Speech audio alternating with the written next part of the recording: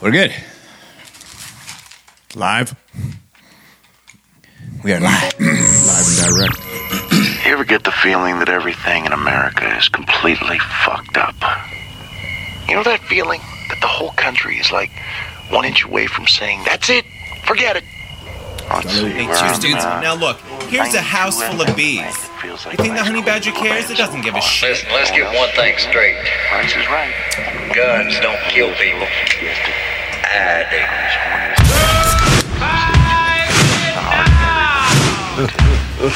Now everybody, have you heard?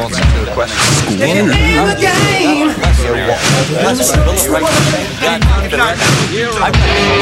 don't take no rhythm, don't take no style. You gotta just be killing your body.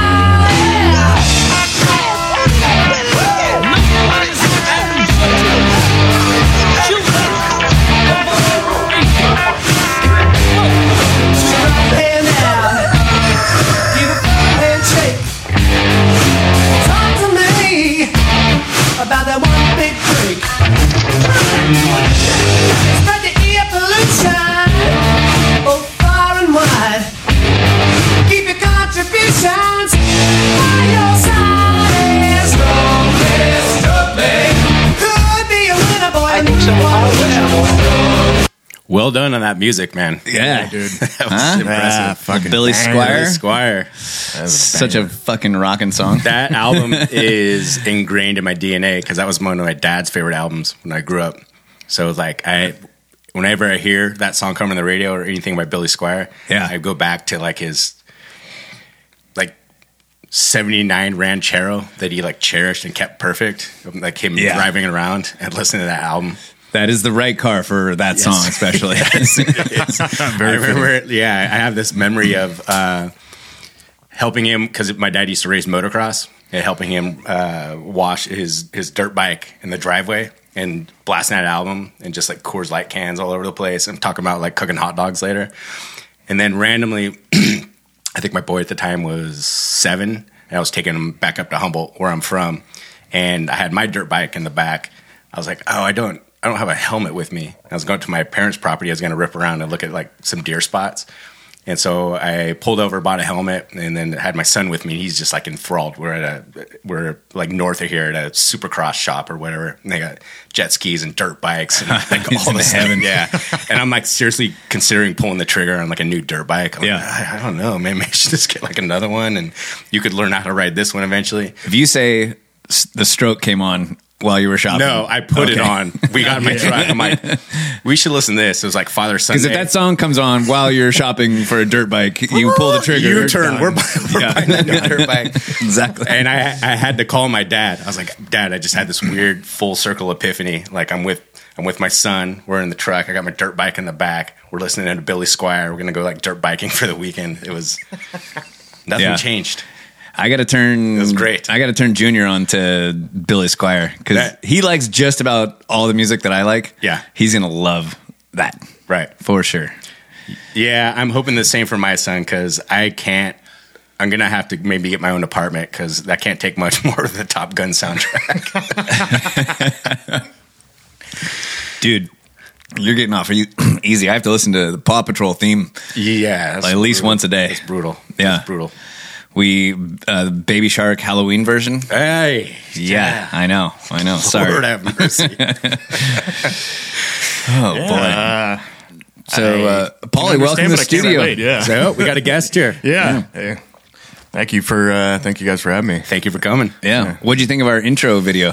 Oh, dude, that was fucking awesome. You know, I showed that to James, and he's like, "Oh," he started watching. He's like, "Oh, cool." He's like, "Oh, no, don't do that movie. Don't do that movie. Don't." No. He's like, "Yeah, Red Dawn." He's like, "No, don't do that movie." Falling Down. All of them. Like, yeah, really? Yeah, no shit. Dude has not a we've large been discussing library for quite a while that we think he might be a Fed. Yeah, it's another notch in that category. Yeah. Fuck, I mean, he very well could be, dude. The guy he's kind of an oddball, but he's we're actually pretty sure buddy of ours. one half of Liberty Tree are feds. Right. It's just you. It's like an ongoing episode of Scooby Doo. It's like we're all pointing the fingers. Like it's anytime he gets sick, I'm like, oh, he probably took the vaccine, which means he's a fed. He's been lying this whole time. So I shaved my grows a sweet mustache. You're like, interesting. I shaved mine, as you could tell, just to throw you off the scent. yeah. Yeah. Now we're all doing like this 4D chest thing. So. Yeah, man. I wanted to tell a couple hunting stories and Oh yeah. about the old days when you could still get away with shit. And So an introduction for Paulie here is we all train together at the academy, jiu-jitsu. You're better at than both of us put together, by the way.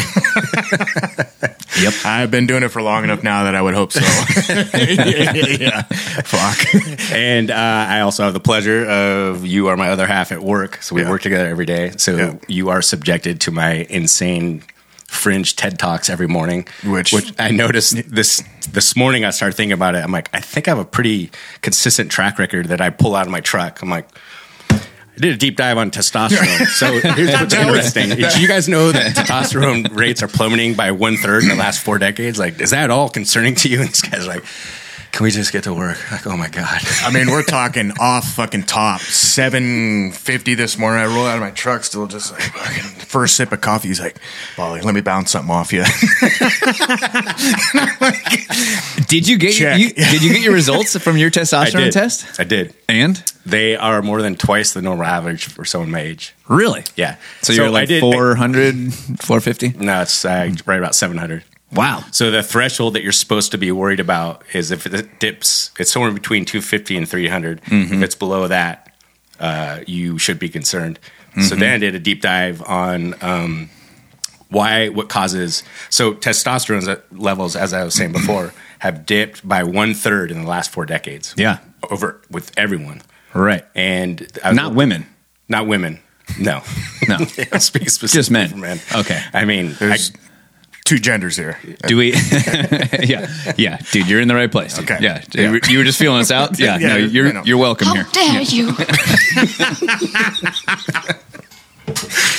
So I looked into what causes testosterone to drop, or how someone their testosterone diminishes. It's all the usual stuff that we always knew. So it's diet, exercise, sleep, alcohol, and then you look a little deeper. If they call it, it's a stupid name, EDCs, enzyme destroying chemicals, Right. Of which because we have always kind of redneck theorized. I'm like, it has something to do with all the chemicals in our food and the microplastics are in all of our water and our soil and everything.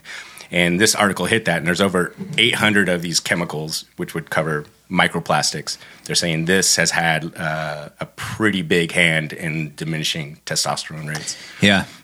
I have, since I had mine tested, I have changed my diet pretty heavily, and I've been very aware of, I don't know there's much you can do about the plastic thing. No, I mean, we're all fucked there. Yeah. You cannot drink out of plastic water bottles. You cannot use plastic as much as possible. Microplastic, But the shit is everywhere. Yeah, microplastics and the shedding of the spike proteins for those bozos that got vaccinated. We're fucked. Like, there's nothing we can do. So we have Do to you think move that's on. real? Dude, if you were to ask me that 3 years ago, I'd say that sounds a little ridiculous.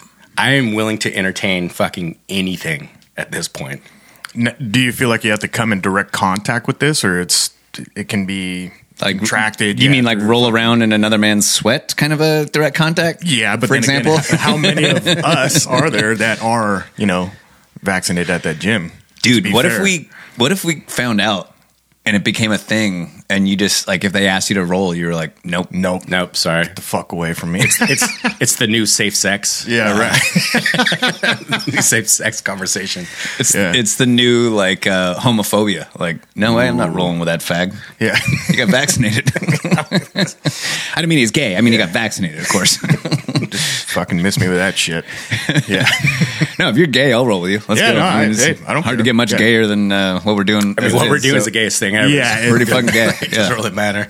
I forget where we were at, but there's this chick that me and Hargrove, we engaged in conversation with her, and she's like, I hope you guys don't, judge me like I'm a dancer, like I'm a stripper. Jake just laughs. He's like, no, we probably do the most like homoerotic shit like on a daily basis for fun. We're in no position to judge you. No, you're good.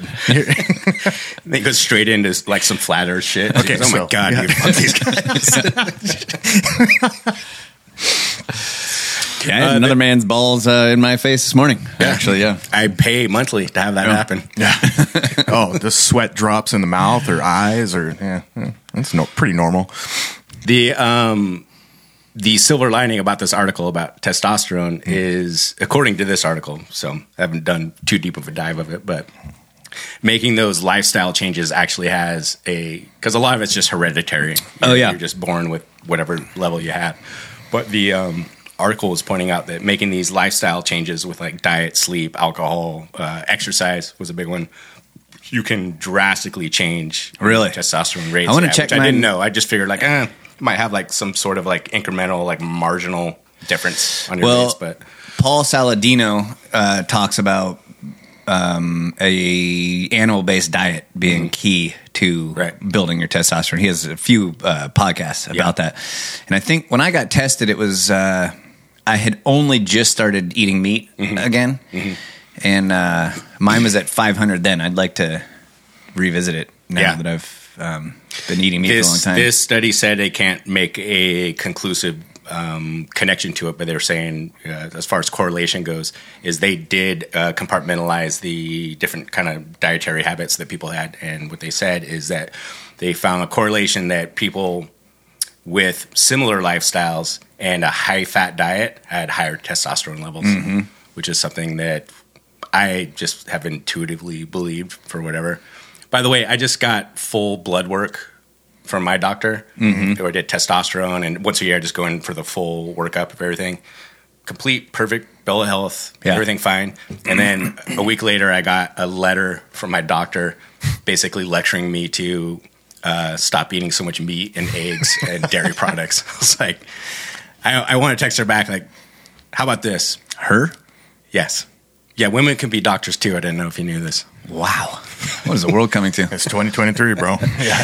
She doesn't like me anyway, which is funny because when last time I avoid going to see her in person. Like I try to circumnavigate the whole thing and like I need a lab appointment to get my blood drawn and to do these specific tests. But the last time that I saw her in person she goes, I need a list of like all of your injuries, which was extensive. And then what do you eat, which is an extensive menu. Like as far as volume, I tend to eat like a ton, and exercise, which is extensive. And at the end, she got all huffy. She stood up and said like, well, you're healthy. I don't tell you. I mean, I could tell you what to do, but you're clearly not going to listen to me. And she walked out of the room. I was like, cool. Thank you. Thanks for seeing me. Yeah. Sorry for wasting your time. Yes, doc. Jesus Christ. So I got this year's blood work done, and it's just had my wife figured out. I was like, I can't go sit in a room with her. Like, she clearly despises everything I represent for whatever reason. Why would you have to? Yeah, I don't. You can handle it all over. Right. Just send me the results, actually. I don't need to talk to you. Which is what they did. Yeah. But I still got the snarky letter telling me to, here's your clean bill of health. Also, drastically change your lifestyle. What you should be doing is eating Lucky Charms and knocking off those goddamn eggs cooked in butter. Remember the 3-tiered, the new food? What is it? It's the food compass or whatever. That blew my mind. I told these guys. I go, there's no way, dude. Yeah. There's no way this is a thing, And I looked at this and I'm like, just baffled. Like I was speechless, really. Right. And still kind of am about it. So It's amazing. I'm like, this is a fucking troll. There's no way. It's a brand new way to calculate whether food is good or bad for you. Turns out, if you use this brand new thing, not only Lucky Charms, but Frosted Mini Wheats Honey Nut Cheerios are better than eggs. Yeah. Probably one of the most pure foods God ever put on this planet, Right. eggs. Dude. And Lucky Charms is an improvement. Whoever made the Lucky Charms should give themselves One of these. Yeah, right. Well done on those lobbying efforts, boys. It's impressive. No, dude, it's like if you go after, you go for a run or you go for a serious hike or something that's, like crazy physically exerting, and you come back home, have a fucking glass of milk, have a steak.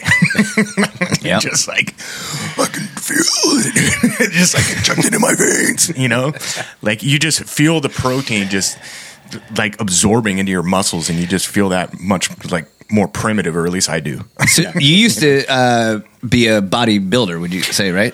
Actual bodybuilder? I wouldn't go that far, but no. Powerlifting. Yeah, right? powerlifting, yeah. Okay. And at one point in time, I mean, shoot, I'm 5'9", 5'10" on a good day, 5'10" on paper. I normally Soaking wet. Yeah, exactly. I walk around like 185, whatever it is. I had this goal that I wanted to get up to 205 or at least 200 pounds, and I'm just like, fucking, I don't know why. I've never been 200 pounds in my life. It's a round number. It is a round number. Yeah. And me and my brother, who's actually trained and in Olympic lifting and had competed down in San Diego, and we both kind of had this like contest so you could get there first. And I was eating like fucking 6 times a day, just anything. Didn't matter. I wasn't eating fast food. I was eating fairly clean, but all I was doing is just complex, movements compound movements. My neighbor eats 6 times a day, I think, but I don't think she lifts in weights or anything like that. I don't think she could deadlift 2.5 times her. I don't think she can get her shoes on. Yeah. Well, she's doing half of it, though. It's probably got to be good, right? It's getting you closer. Can't do nothing. Yeah, right. So, no, I was just Putting in the work. 90% of life showing up. That's what Woody Allen said. So, yeah, dude, I mean, it would just be like deadlifts, squats, bench. I do a lot of kettlebell stuff, weighted pull-ups, weighted dips. Wouldn't really do like bicep curls or any of the, kind of glamour muscle workouts. Yeah. But we did these 5x5 program, which is, to some people, it's super boring, basically you do five sets of 5 reps, and you take minimum like 5 minutes, in between each set. So you're going for the fucking heaviest shit that you can do. Right. And really resting. Yeah. And then, I mean, fuck, you do that. I was doing it like 3 times a week, and then Were you just wrecked after one of those workouts? Yeah, fuck yeah. And but you'd be in the gym for hours. So that's the part where, it was kind of boring. But yeah, a lot of fucking. I hope you didn't glance at any chicks while you were. Is that? I had to wear fucking 2 pairs of compression shorts because my testosterone just like, fuck. Well, plus you were on prednisone during part of that, right? Yeah, so I just like fucking everything. Have you heard of the raw egg nationalist? No. Yeah. I have. So there's this dude that swears by raw eggs, and he talks a lot in he's got a couple of books. Let's see if I can look them up while we're talking. That he talks about the golden age of bodybuilding and all those guys, like when Arnold was getting big and whatnot, like popular. Sure. And how their raw eggs was like the thing that everyone pursued. And it was almost as good as an anabolic steroid, except because it was natural, you didn't see a lot of like grotesque kind of body dysmorphia guys back then. You just saw the dudes that were just like, the Atlas, quintessential muscular dude. Sure. And he swears by eggs as being that like perfect food for that. And primarily, if I understand it correctly, because of all the cholesterol in eggs. Yeah. Eating a ton of cholesterol is really good for building muscle. Sure. I mean, dude, Did you get into that? I've always crushed eggs like my whole life. I've loved eggs, and it was eat them every morning, We have a running contest at our job of who has the perfect hard-boiled egg. Yeah. That's what we eat every day. I lost this week. Yeah. Mine did not peel properly because I didn't ice bath them afterwards, I cannot get my eggs. Do you guys use store-bought eggs or, well, obviously, neither of you have chickens, right? No, not anymore. Have you guys noticed that chicken eggs from the backyard don't peel so So what you have to do, so every once in a while you have a problematic egg. And what you have to do is it's 6-minute boil and then into the ice water bath for as long as you can to cool it down. I do the ice water bath. They still are really hard to every peel. once in a while, some of them are just, it's straight up Jenga, like to try to to get them peeled. I lost, as far as the contest, I think I hold the greatest place for the greatest loss of the worst hard-boiled egg. Oh, yeah. Yeah. Biggest fail. Yeah, at which point I cracked it and said, shit, these aren't hard-boiled. Fuck. Raw? Egg raw egg all over my lips. This is where you fucked up. Yeah. You still ate it, right? Yeah. Yeah. Took your pants off, kind of wrung it out in your mouth. It's definitely the hardest one to peel is a raw egg for sure. Yeah. Ooh. Yeah, if you can pull that off, it's fucking ninja. Yeah, no, that was always a part of my diet.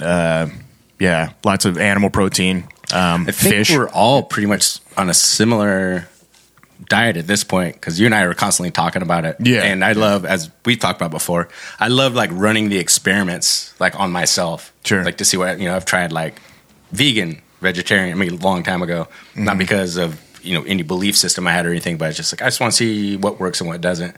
And I settled on, probably 80% of my diet, which is abhorrent to my doctor, is steak, eggs, some rice, and a pint of whole milk in the morning. Sure. And that's pretty much mostly what I eat.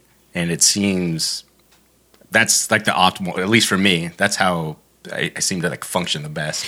When your operating system is going well because you're not feeling sluggish, you feel fucking strong, you feel like you have plenty of energy. Yeah. When you can dial it into that, that's that's optimal performance. I was a vegetarian for 20 years. That's fucking unbelievable. And then stopped. How did you feel when you stopped? Because like once you had that first taste, can I tell your transition from my point of view? Sure. He texts me one weekend. He goes, I just bought a Traeger. I'm like, right on. Fucking why? Yeah, fucking eggplant in a pan. Yeah, right. Save some money. Yeah, no shit. And then he texted me. He's like, check out this brisket I just cooked. It's a beautiful brisket. I was like, right on. Wait, what? Who is this? And why do you have Kelly's phone? Yeah, right. Fuck, man.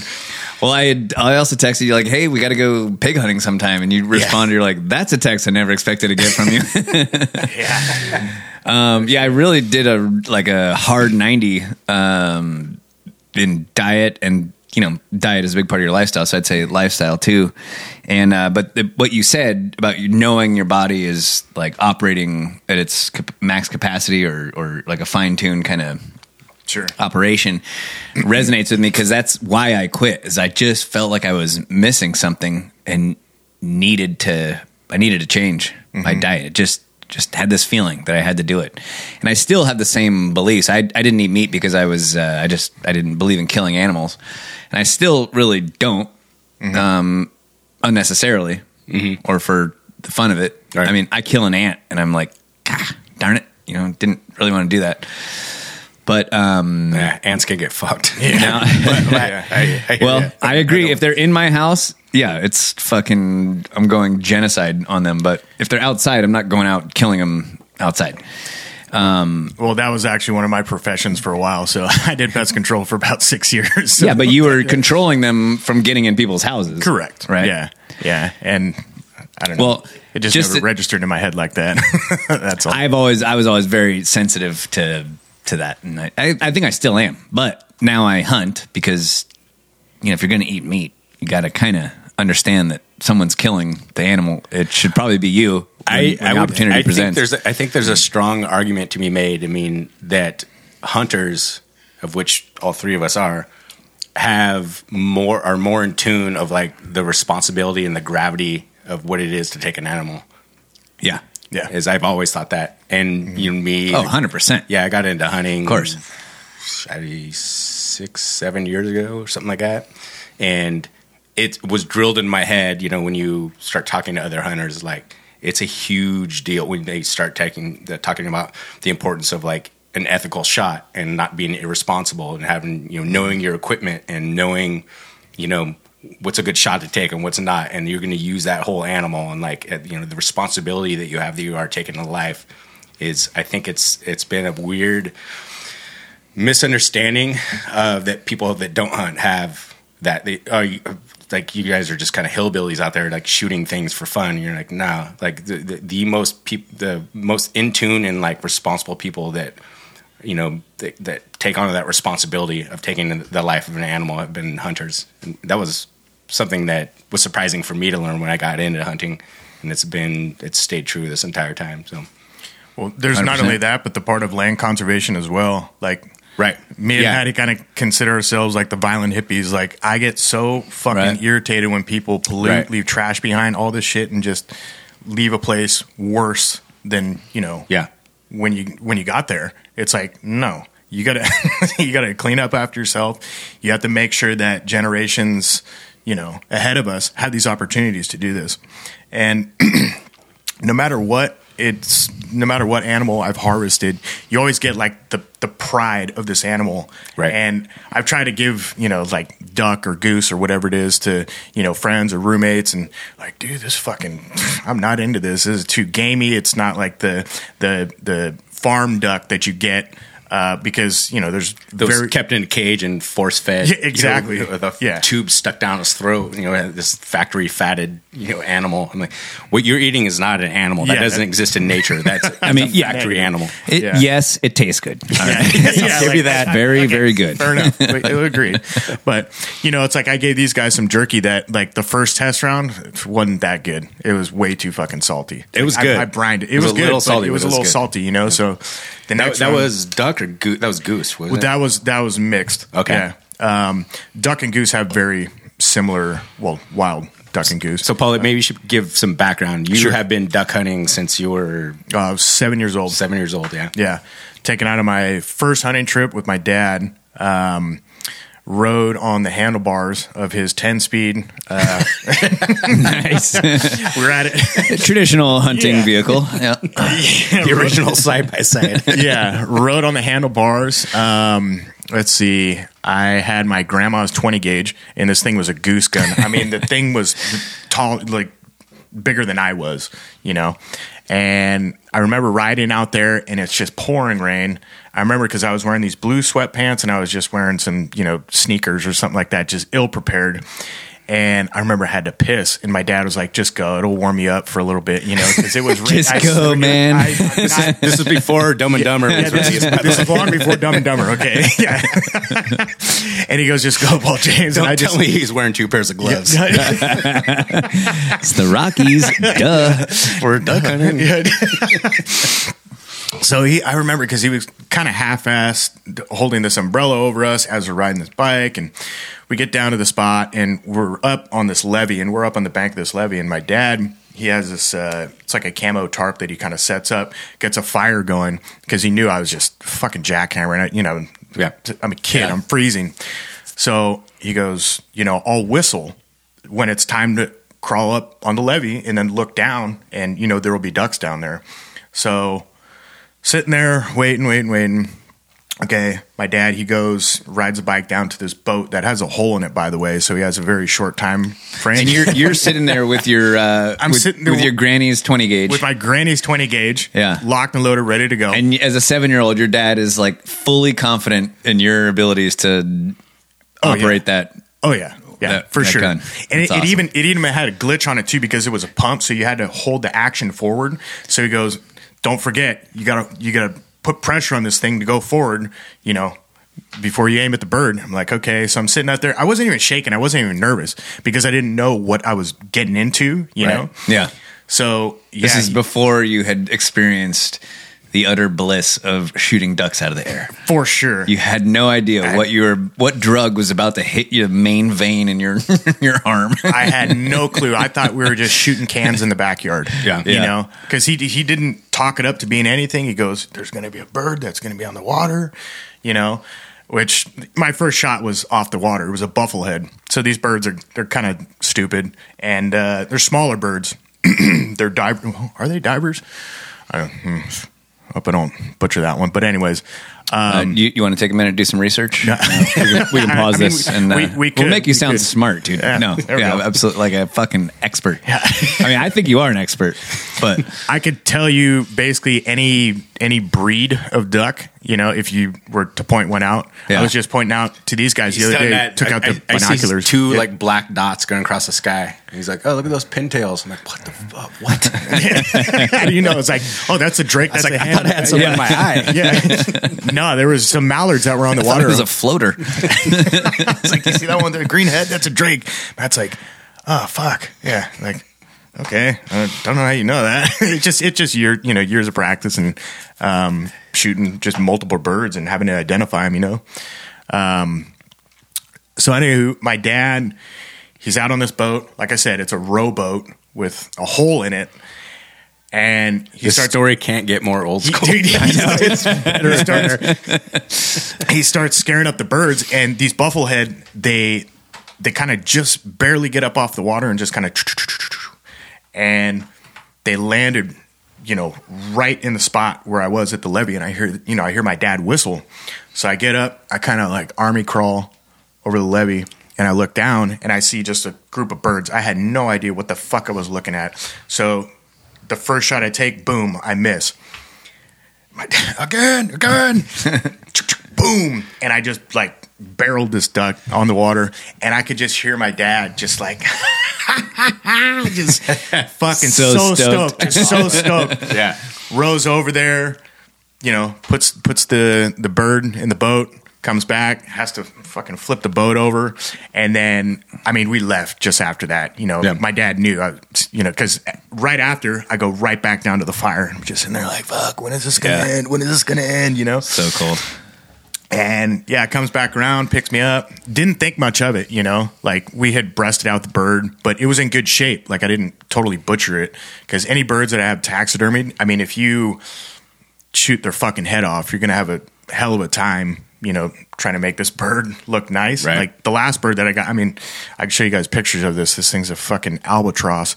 It's the biggest drake mallard I've ever shot. Really? And I got just one pellet, like, through the head. Huh. So, I mean, it just had like a bloody eye, and, you know, he taxidermied it in such a fashion that eye that was fucked up is like facing the other way from its wing. Oh, they don't have like a jar of eyeballs that they put in? Well, they use the real eyes? No, they use fake eyes. But what I'm saying is from the damage from the blood, it fucked up the like the feathers on that side. Oh, I gotcha. Yeah. Okay. So I mean, at least to my knowledge, no, they use fake beak, they use fake feet, all that stuff. Okay. Yeah, and they just paint them or whatever. But no, all the plumage, it's actually a fake bird. Yeah, it's actually a fake bird, dude. If you looked at this thing, you'd be like, "There's no way that's fake," just because of the plumage and the vibrant colors on these, their feathers and their wings. It's fucking insane, especially if you look at it in different light. I can't remember the bird that we were talking about. We recently saw two ducks, and you had said something like, "Oh, wait, watch, he's gonna spread his wings real quick." And you watch these colors, and right on cue, that thing did it, and it was like fluorescent, like Caltrans green. These colors like popped out. I was like, "Holy shit!" Yeah, dude. Yeah. It's awesome. It's like almost like a metallic, crazy. It's awesome. And then the way it reflects the light off, it was badass looking. And it happened just right like we were watching a movie or something like that. Did you take any shots at it with the nail gun? No, I did throw my screw gun at it. Take that, you stupid bird! I hate birds. But yeah, man. So then, we got home. You know, my dad, he showed me, the basics of how to at least breast a bird out, because he knew that he was going to get a taxidermy for me as the first bird, so he was very delicate with it. So we just breasted it out, but we didn't, pull any of the feathers off, any of that stuff. That's a great idea. Yeah. To taxidermy your first bird. Oh, it's on my wall in my house right now. That's awesome. Junior asks me at least once a week when we're going to go hunting. Sure. He really wants Frankie does too. To go duck hunting. Yeah. Yeah. I have the three birds that I do have on my wall. I have that bufflehead, that drake mallard, and then I have a pintail. The pintail was actually, I didn't shoot it. It was actually gifted to me. from this old man at this duck club that we go to. Well, it used to be a duck club, but now it's just this dairy that we have access to out in Sebastopol, out of all places, if you can believe that. When I tell people I go hunting in Sebastopol, they're like, what? When we were doesn't surprise me at all. Yeah, when we were trying to get set up for duck hunting, we had talked about that. I was like, yeah, we're gonna go out to Sebastopol. They're like, you can hunt out there? Yeah. I was like, well, think about it. There's tons of pastures and everything. Yeah. Makes sense. But the paradox though is the character of that town is not what you'd think of as a hunting hub. Yeah, they don't want to hear gunshots going off. But yeah, I mean, it's, the landowners, especially with the geese, the, Canada goose, those things will just destroy properties. Totally. Corn, especially. And that's one of the number one crops that he has out there. Is, bring a fucking cannon out here. I don't care. And like, okay, we can't do that. There's a limit. Yeah, there is a season for this. You have to, respect these things. Because I have seen Fish and Game out there. And I mean, they'll be on a neighboring property with some high powered binoculars. Mm-hmm. And as soon as you drive off onto public road, you're fucking done. And that's, I would hate to get, my hunting privileges revoked for doing something, stupid like that. It's like, just follow the fucking rules. That's something that I wrestle with. I mean, as we say, everything goes back to free driving. Eventually, is I don't know. I've just maybe 10 years ago decided, laws are only laws if you choose to follow them. And we've gone over this before. Suggestions, really. Yeah. Well, and where I deer hunt is very, very, very remote, like way up in the mountains.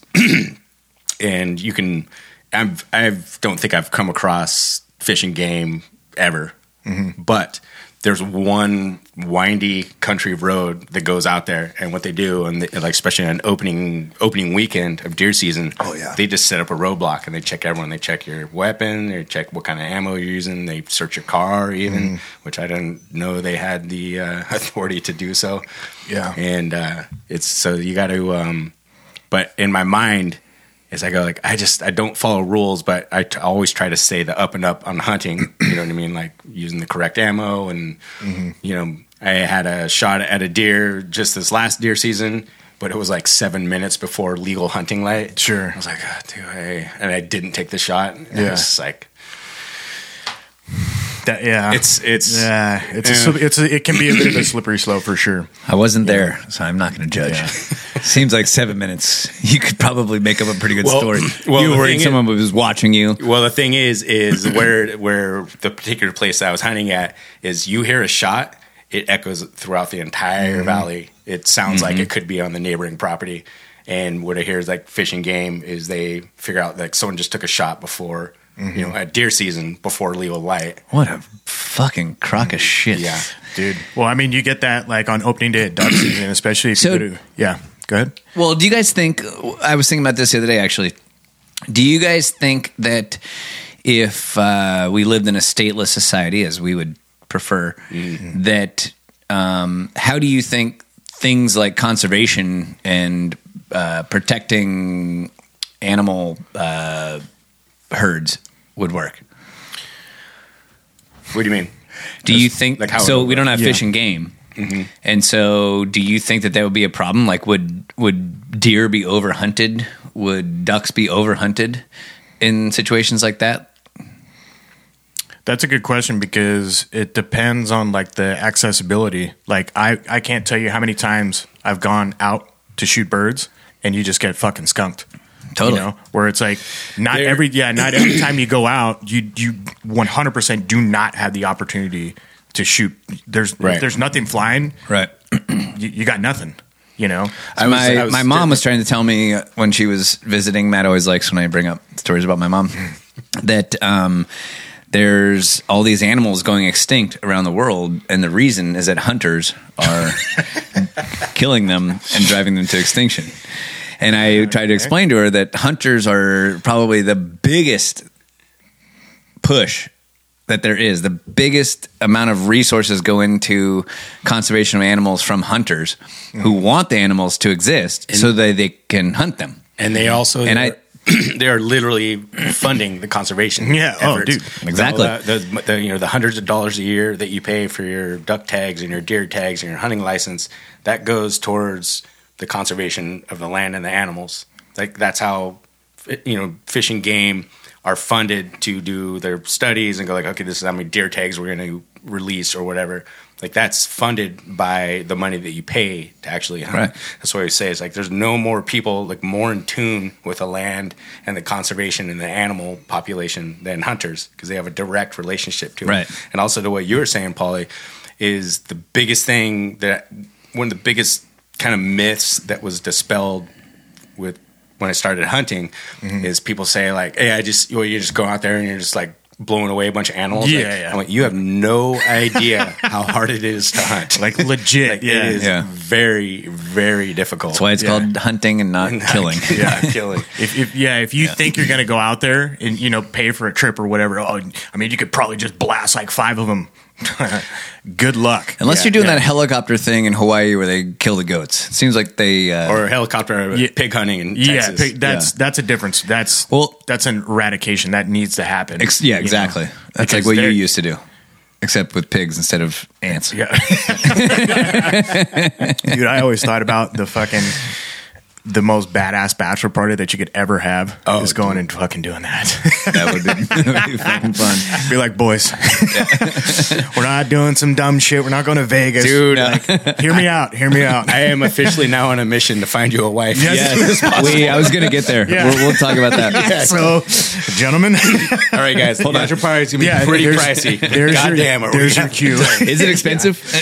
To do that? To get up in a helicopter? Yeah. But even those programs, because in Texas, the wild hogs are an insane invasive species. They're destroying the farmlands. Yeah. But even then, they go out... Invasive everywhere in America. Yeah, they go out in a helicopter and mow them down. All that meat goes to needy families. That meat, all that meat, they go and collect all the carcasses and process all What they do is they pick up the carcasses and they just drive around to the needy families. They just throw it on the doorstep.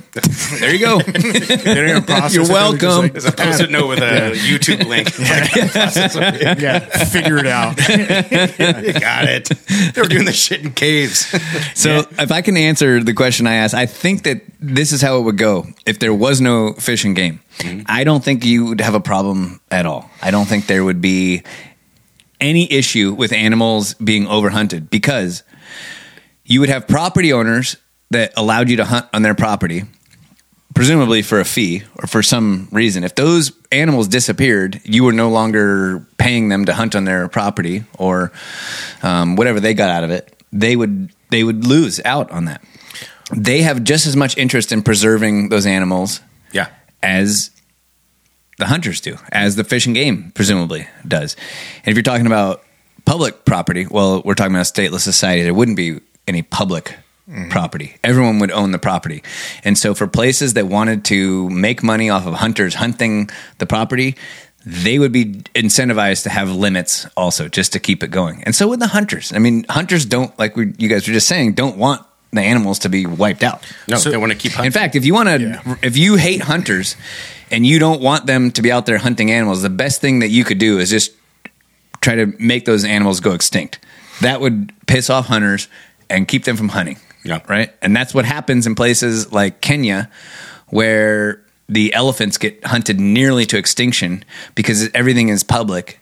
There's no legal hunting allowed of elephants or anything. And in the countries in Africa where they've actually made hunting legal because all the land is privately owned, they have had explosions in the elephant population because of the management of the people that own the property. It's pretty cool. I also think it wouldn't be a problem because, as we were just speaking to previously, is that the barrier to entry, the misunderstanding of like how easy hunting is a wild fallacy, and the barrier to entry of like what it takes, the amount of effort that it takes, and the time invested that it actually takes to harvest an animal. I just think that most people are not going to.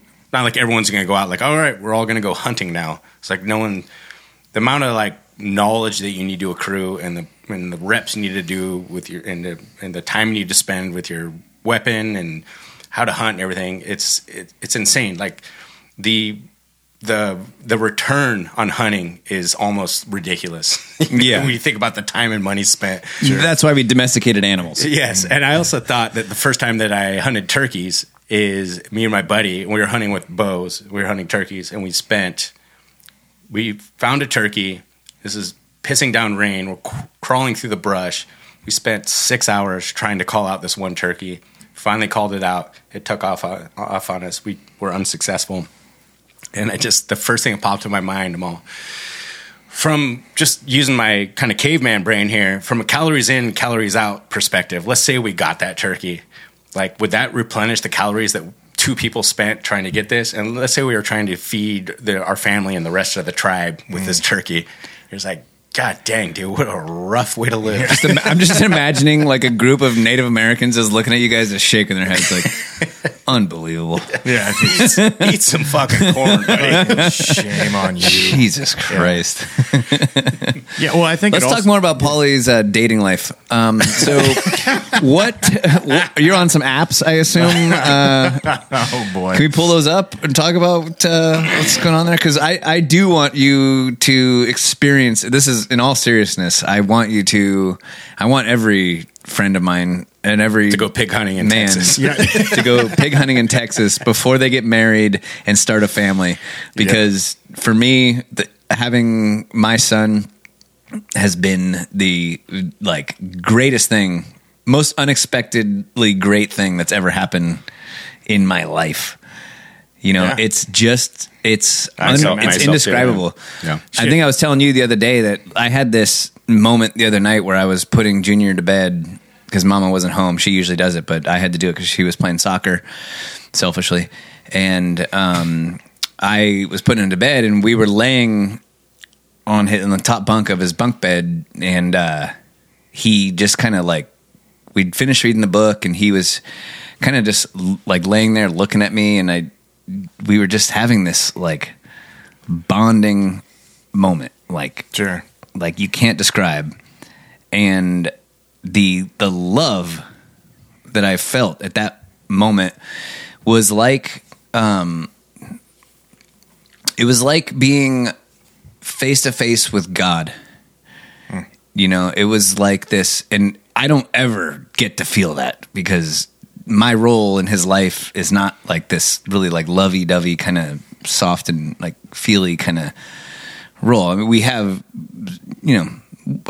we do have moments that are close, but that moment was so intense and it was just so crazy. I was laying there thinking it's like I'm looking God in the eyes right now, and I think his mom gets that a lot because their relationship is much different. They're sure.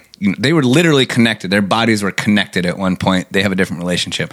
But I got to experience that for 1 second that night, putting him to bed. And it was you don't know that's out there. That's what happens when you have a kid.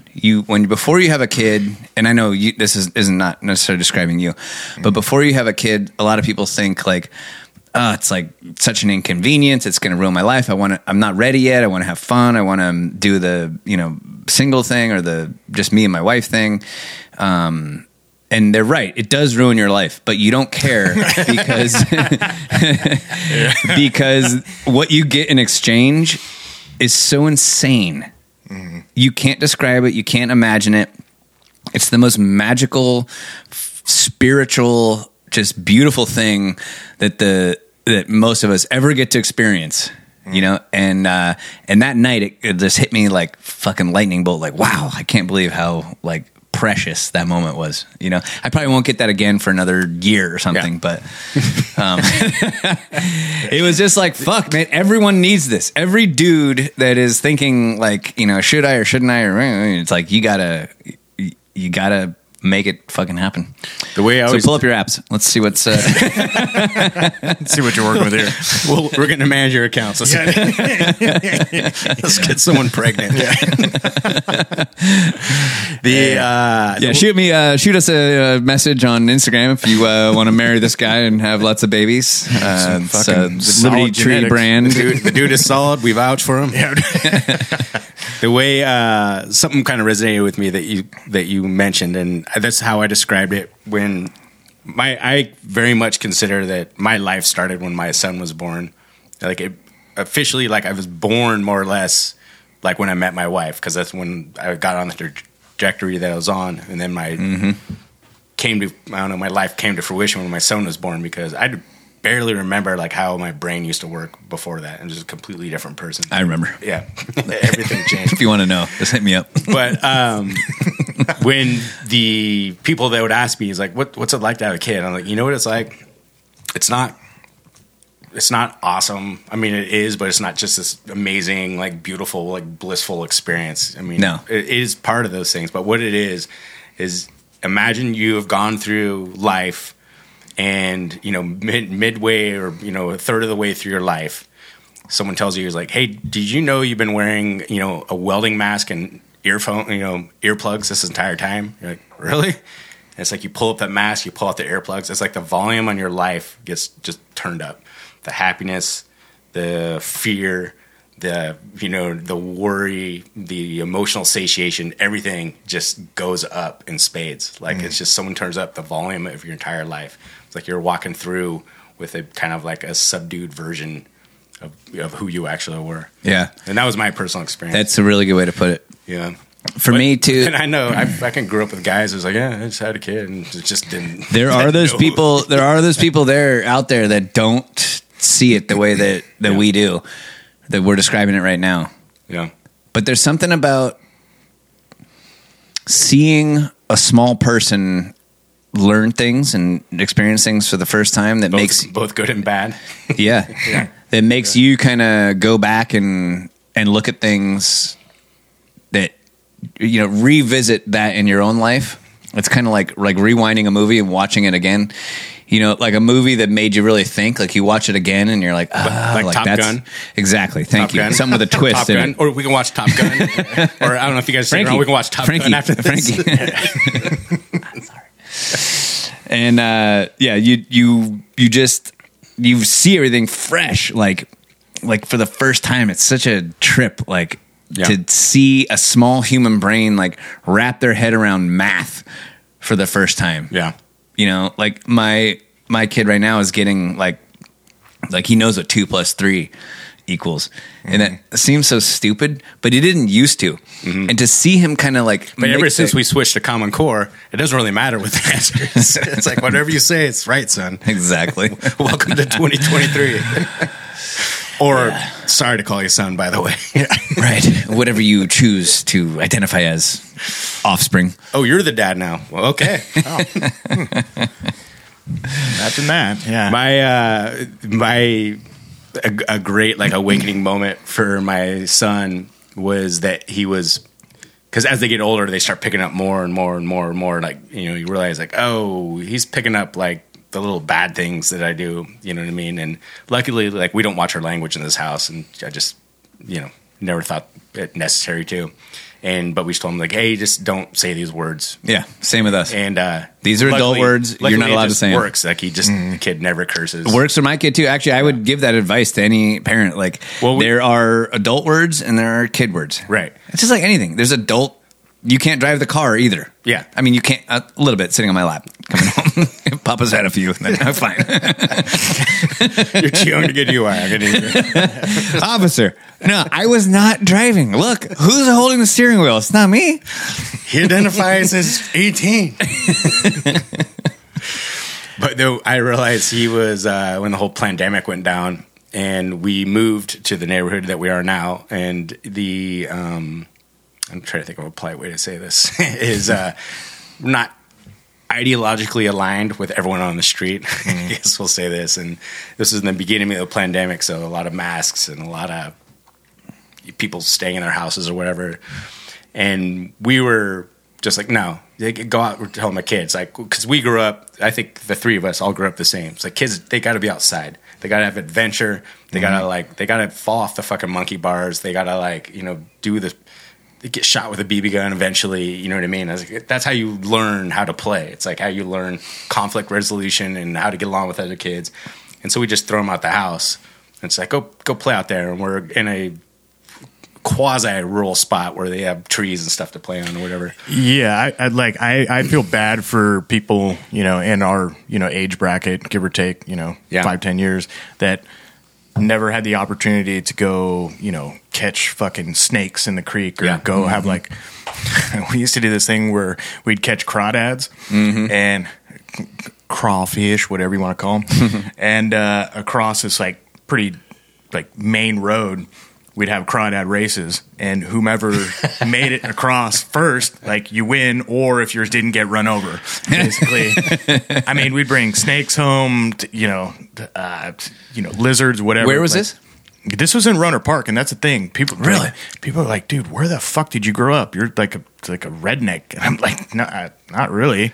I don't know. I'm just like an outdoors guy. There's crawdads in Runner Park. Oh, the back creeks. then, because we used to come. Oh, yeah. I used to come down Because I here. used to, in Maryland growing up, we had crawfish, but in the creeks. I just thought that was an East Coast thing. I didn't even realize they had them on here. Oh, no. I remember coming down probably like when you were a kid, because I used to come. I played on a traveling soccer team, so we come down here almost every weekend during the soccer season to play the teams down here. Back then, Roanoke Park had a very, very large part of it was very rural. It wasn't what it is now. It was, No. Right. It eventually expanded to the city that kind of butted up to the cities, both north and south of it. But back then, man, it was pure, just tons of cow pastures and everything. And I know where you grew up. It was like basically in the country out there, more or less. Yeah, You guys it's- were butted up right up to it. For sure, and still behind my folks' house. I Yeah. still live in the same house, 40 years. Yeah. And although I know, I know you don't believe me, and that I'm in disbelief. But, Inside joke. Yeah, yeah. Nonetheless, I feel your pain, dude. yeah. Same house we grew up in. There's the fields behind the house. I mean, we go play paintball out there. That's actually where we patterned my first shotgun. Yeah, my dad. Let's see, how old was I when he got that for me? I was like maybe 10 or 11, 20 gauge as well. And yeah, we 20 gauge is a nice gauge. It's a nice gauge. You're not going to get as much knockdown power, obviously, as you would with the 20, or I'm sorry, a 12 rather. But Or 10. fucking 10. Have you shot a 10 gauge? I have not. Those things are fun, but those will fuck your shoulder up. Dude, my 12 gauge fucks my shoulder up. Yeah. Well, what do you chamber? Can you shoot up to 3.5? Probably. I mean, it's a pump action. Dickinson is the brand. Was it an older or newer shotgun? It's newer. Okay. It's made in Turkey. It's an American brand that moved their operation to Turkey. Okay. So but it kicks like a fucking mule. It's just Sure. yeah. I shot probably 10 rounds through it the first time I shot it, and I had a big old bruise on my. Well, you shoulder also afterwards. probably didn't know how to shoot at that time too, because I remember when I shot my first 12 gauge, I was holding it, about an inch off my shoulder and just, Yeah. No, if I did that, I would have lost my arm, I think. yeah. Well, I mean, the shotgun that I got from my grandpa, and it only chambers up to 2 3/4, which is a fairly small, round. But I told Matty, like when he bought his gauge, I was like, dude, make sure you can shoot at least 3-inch. And his can shoot 3.5. His is a fucking nice shotgun. Like I can't wait to go out and shoot it with him. Yeah. But nonetheless, we went out there and we just went a couple hundred yards out in the field, patterned it, walked back like nothing happened. None of the neighbors were out there, called the cops, called the sheriffs, any of that stuff. My old neighbor, or my folks' old neighbor, this guy Chuck. Looking back on it now, he had like a Marlboro jacket and like Marlboro fucking chair that he'd get from the Marlboro miles. On that, like this guy would just choke down ciggies all day. Like, Dude, to get a jacket, I mean, Dude. how many cigarettes is that? Yeah, no shit, right? But 10 million cigarettes. I just remember this guy's laugh. It was just like the most like just heinous, gnarly laugh. I mean, and this guy was fuck everybody, fuck the county, fuck government, all this that. I mean, he built this completely illegal porta pad in his backyard where he had all kinds of vehicles. I remember he had like these tubed out, like basically rock crawling rigs. I mean, he had all kinds of shit. Sounds like back one of there. us. Yeah. But he built us our first go-kart, you know, and we drive that around the back road or around the neighborhood. There was one night before my old man stopped drinking, which is a very good thing. They were shooting skeet off the fucking back deck, like in a residential neighborhood. It's like, dude. Nice. Oh man, dude. Simpler times. Yeah, dude. But my dad, he don't give a shit, man. Well, You know, back then people just didn't give a shit yeah. as much Well, as they do still, now. I mean, he still doesn't, you know. Did you see that video of the? I don't know. I guess not. We played it on the podcast, so there was audio of it of this. It was probably in the late 70s. Oh, It was in somewhere like Kentucky or drinking and driving thing. Yeah. Tennessee, where they had just passed a new I seen law that. saying that like no more drinking and driving, and everyone's like, "What the fuck?" Yeah. Like, Sure. why shouldn't we be able to drink and drive?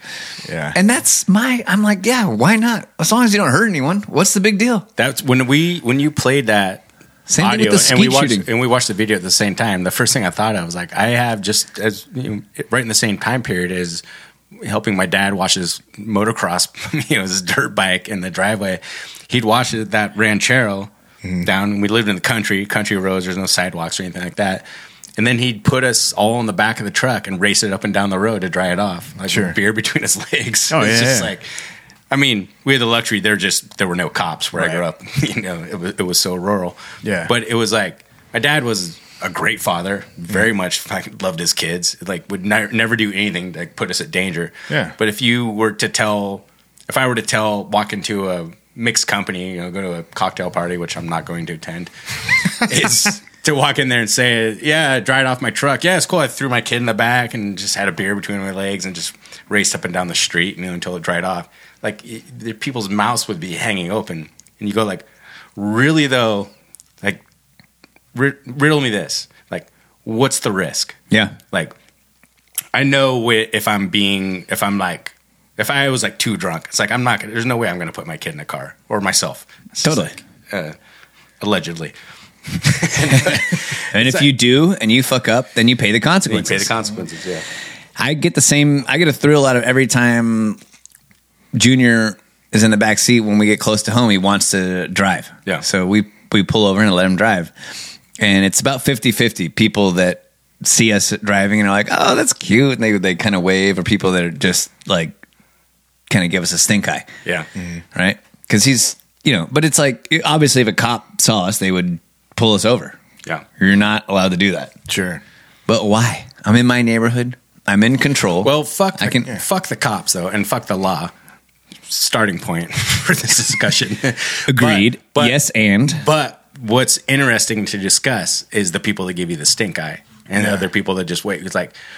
It's some people's brains are broken to an extent that we can't, like they have a hard time going like, let people make their own decisions. Mm-hmm. Like they just assume that they're responsible. If they fuck up, then we can have the discussion about, maybe restricting their behavior because they've done something wrong. They need some kind of or punishment. retribution. Or some kind of retribution.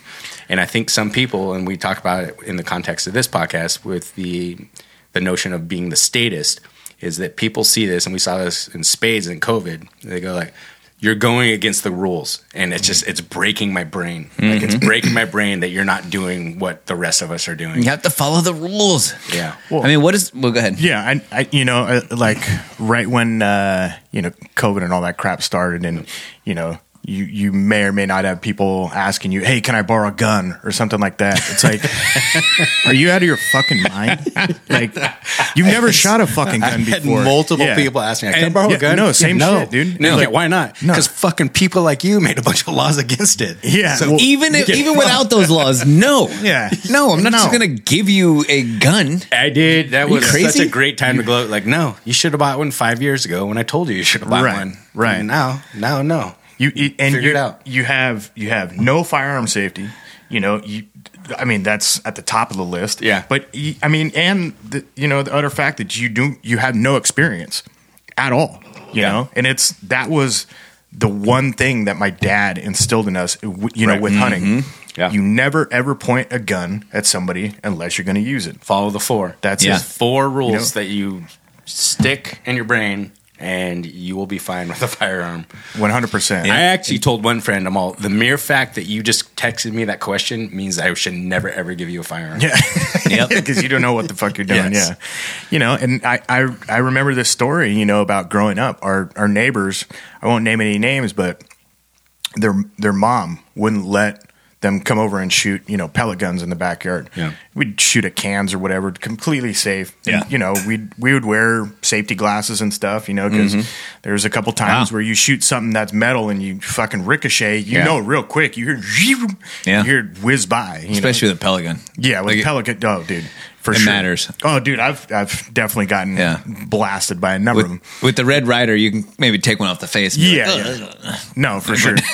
But yeah, no, you know, you'll shoot your eye out, like straight up from Christmas Story, Yeah. you know? And I remember one time the neighbor's parents went out of town and, you know, they were sleeping over at the house or whatever.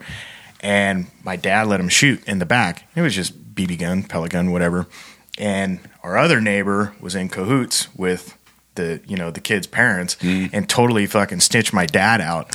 And like, oh man, he was in the fucking doghouse for that one. But he was just like, fuck it. These kids want to shoot a pellet gun. I'm going to teach them all the rules, you know, that are involved with, you know, shooting guns. I've had discussions. I think that's important. Yeah. Yeah, I do too. I do it with my boy. He's 4 years old. He has a Red Rider, and I bought him the junior version, the kids version, and still had to cut like 2.5 inches off the stock so that he can actually hold it. Yeah, he has it out like this. He can like barely. Sure. Yeah. But he knows the 4 rules Yeah. of gun safety. Like, I've had discussions with people that, because as someone that owns multiple guns in Minecraft, well, you used to. yeah, they all sink in that boating Before that accident. boating accident. and your guns, Tragic. and your guns, That all was of our such a guns. shame.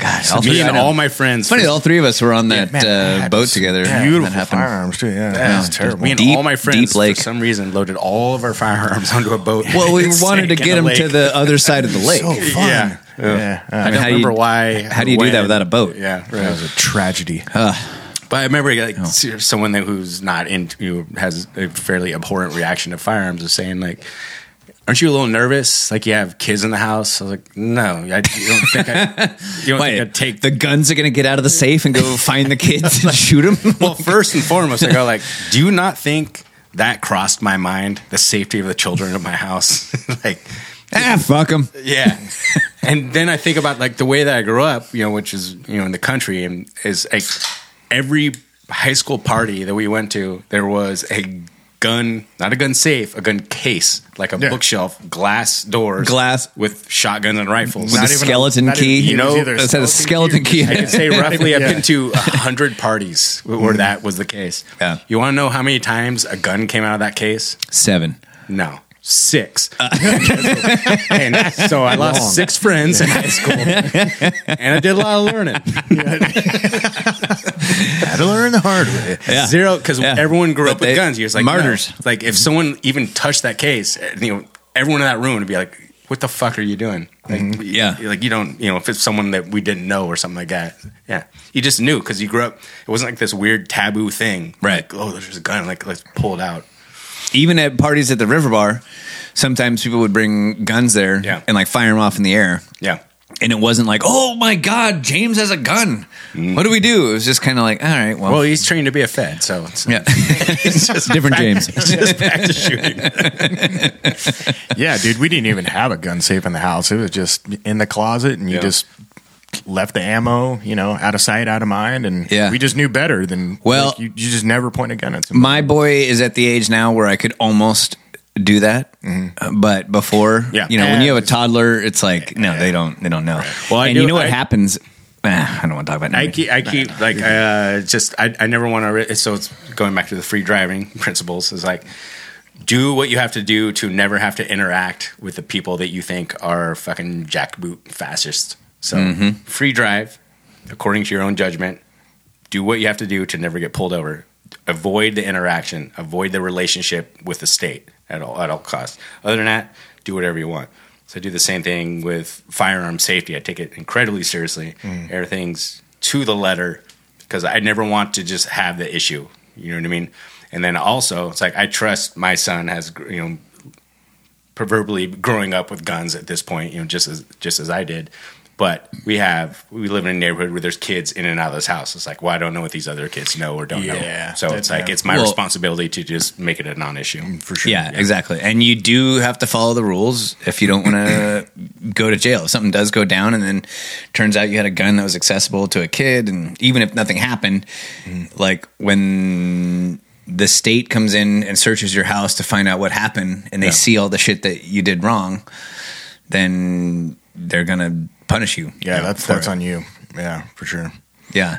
Unfortunately, it shouldn't Well, be. no, it it should be shouldn't just be, when you do something wrong, you pay the price for it. Which in our current situation, when you do something wrong, you go to jail, and your victim pays their taxes to feed you and clothe you while you're in jail.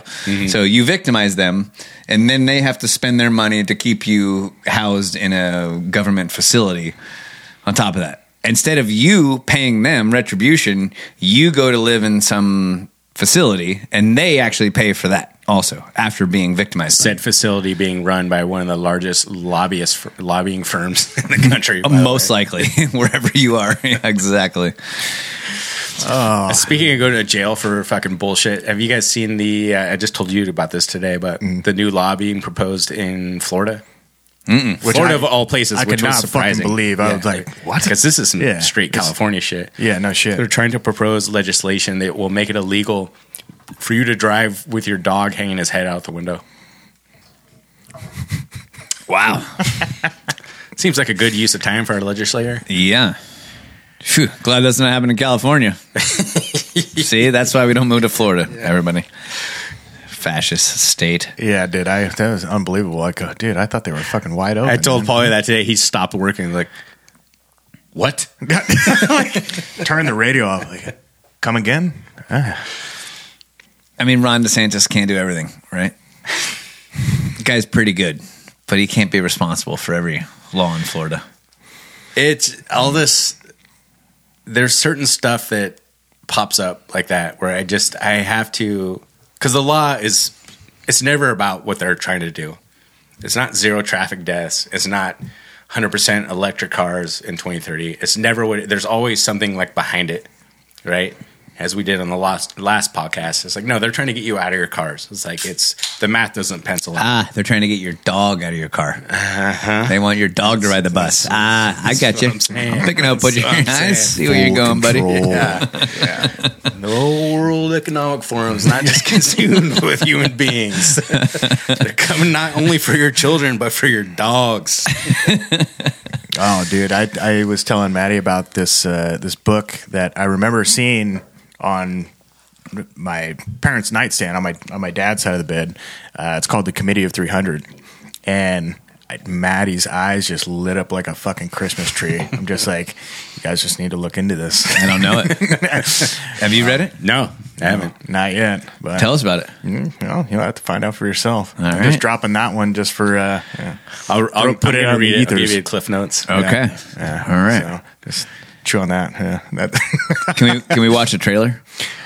I don't think there is a trailer. Is it a book? It's a book. Dang yeah. Yeah, for sure. But So you have to actually read it. That just kind of goes. That I mean, I guess that gives you a baseline of the environment that I was brought up in. You know, as far as conspiracy theories and hunting and more conservative views on life. That's just why I'm the way I am. You know, these days, and. Yeah, I don't know. Work hard. And, the whole notion of the conspiracy theory has just been. It's such a convoluted term at this point because people talk about conspiracy theories, and so like let's take the most recent events of weather balloons floating over the U.S. and being shot down by Sidewinder missiles. It's like now you have we're seeing this real time flip flop. So we've talked about before, like. You came from the left. Why are you not on the left? It's like, well, everything that I believed in, they kind of went the other way with it. Like, so I'm anti-censorship. I'm pro-free speech. Like, you can't say that about the left anymore. Now you're being called a conspiracy theorist for saying hey, if you want a good fighting chance against COVID, like get that cardio up, take some vitamin E, get a good balanced diet, get some exercise. Like, you're a conspiracy theorist. Like, what? Like, this is general health advice 6 months before this happened. And so when the UFO invasion of the U.S. happened, before it was stopped by our U.S. military at $453,000 a pop for every missile. That's what the Sidewinder missile costs. That's not counting the cost of the fuel for the jet and paying the pilots and the plane. So, the mission. can anyone explain to me? Sorry to interrupt you, but I mean, you were in the military, Paul, right? For a short period of time, yes. So, why did they not just shoot bullets at the balloons? Why do we have to shoot the $500,000 missiles? Why didn't they just point a couple fans? They're fucking balloons. Like, just go back north. We don't like. I keep hearing how expensive these missiles are, and then I start thinking, wait a second, why are the missiles $500,000 a piece?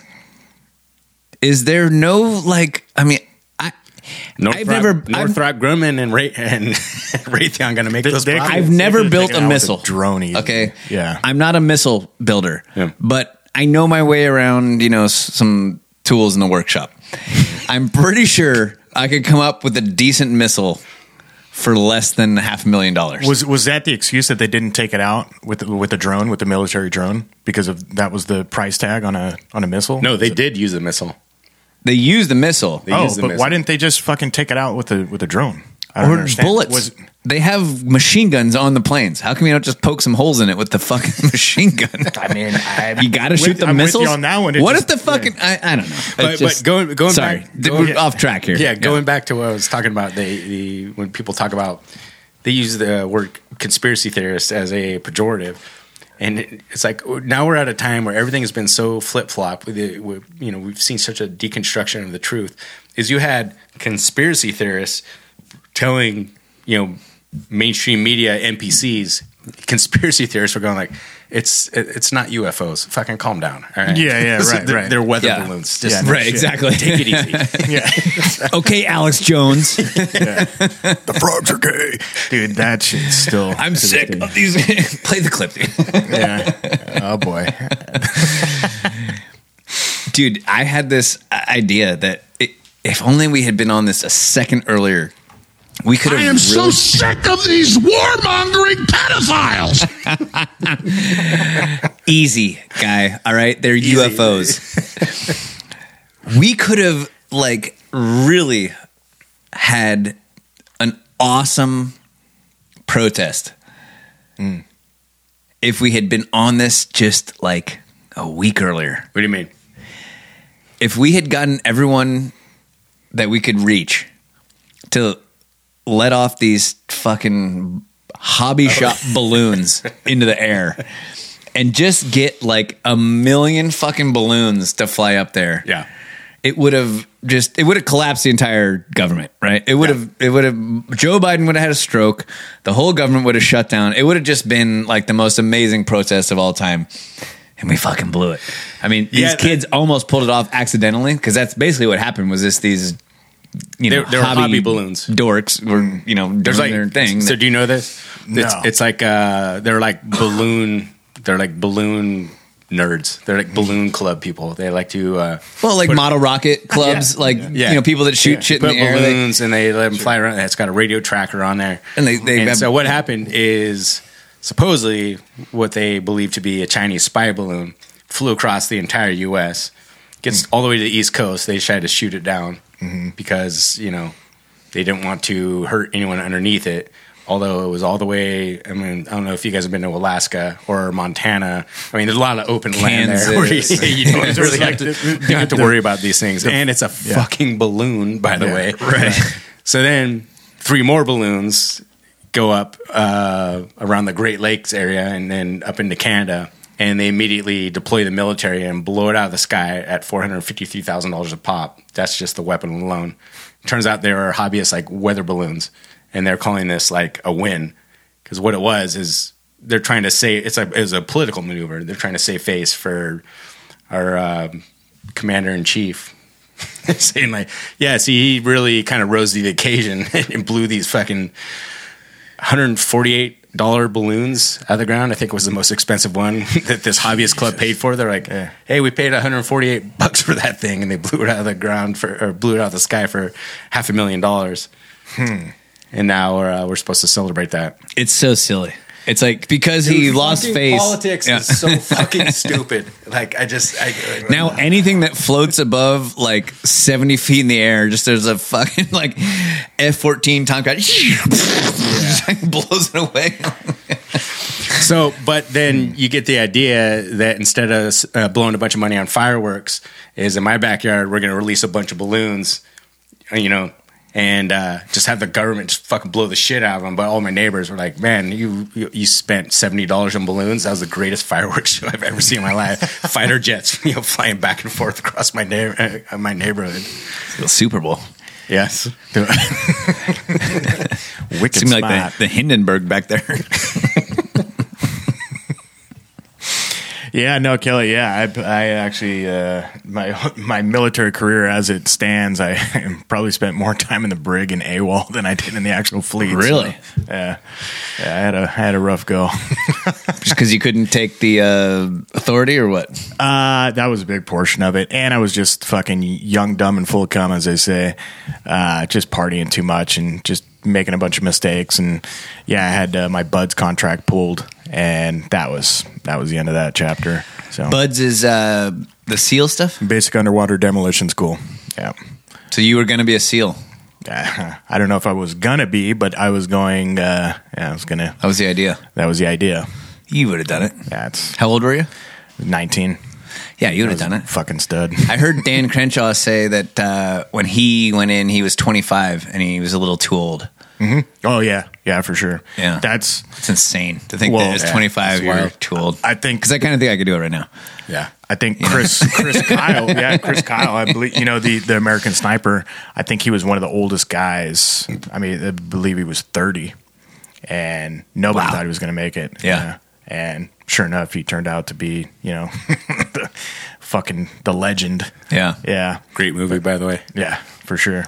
But no, it just, man, I don't know. I was young and immature, and I got caught for underage drinking, and I mean, I had spent the workouts that you've told me that you guys used to do were just insane. Oh, it was insane. Yeah, and that's like your guys' job is to fucking extreme exercise. Yeah. That's what it was.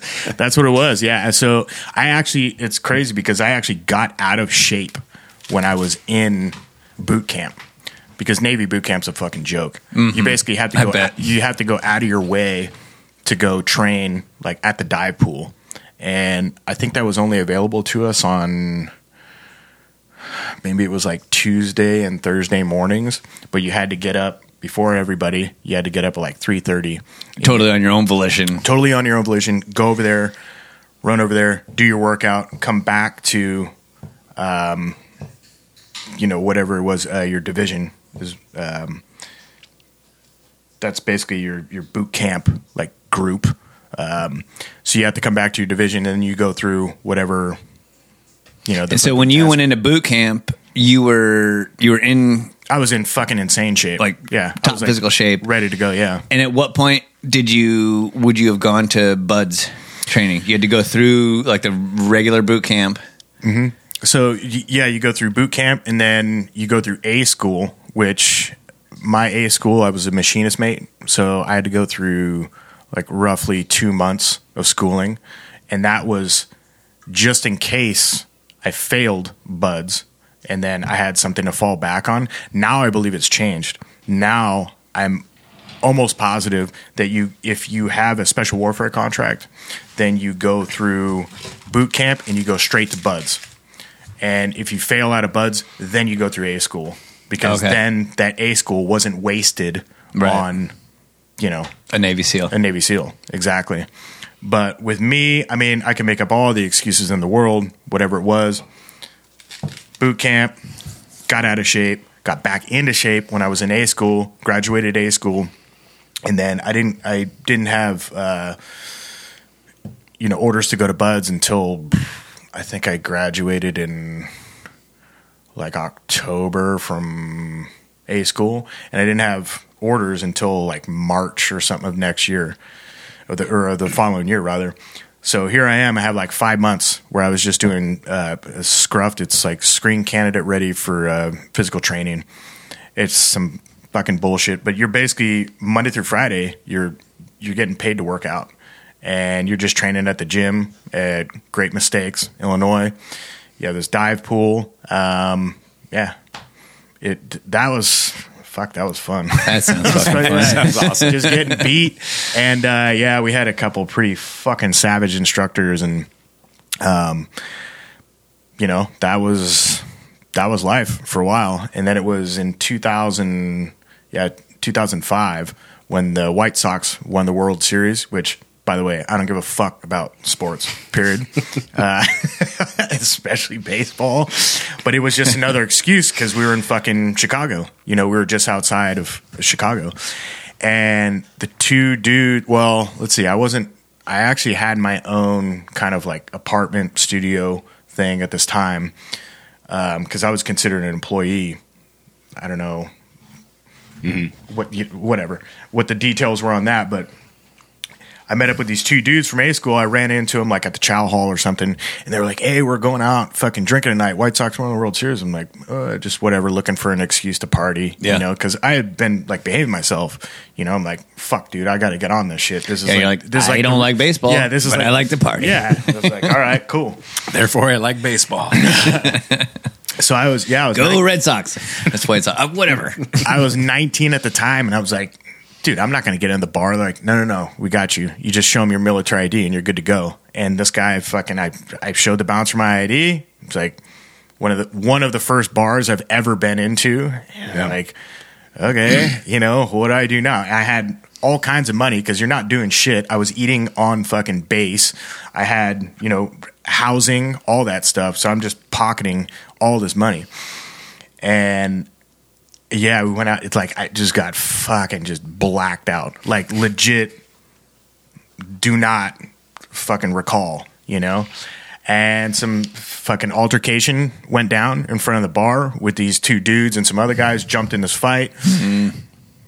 They threw me in a cab, threw me back to base, and then I kind of like vaguely remember walking up, to the gate. And I mean, I'm obviously visually trashed. Stumbling up to the gate. Yeah. And, I show my ID and the guy goes, "Have you been drinking?" I was like, no. He's like, "I'm going to ask you again. Have you been drinking?"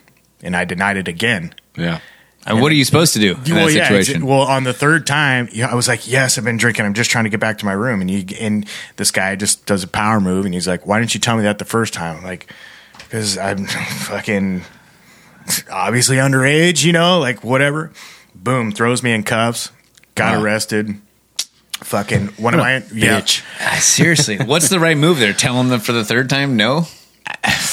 I mean, I guess I should have just been like, "Yeah, fuck, I'm just trying to get back to my room." I don't think know. so. It's like when cops pull you over and they say, "Have you been drinking tonight, sir?" Like always, 100%. Nope.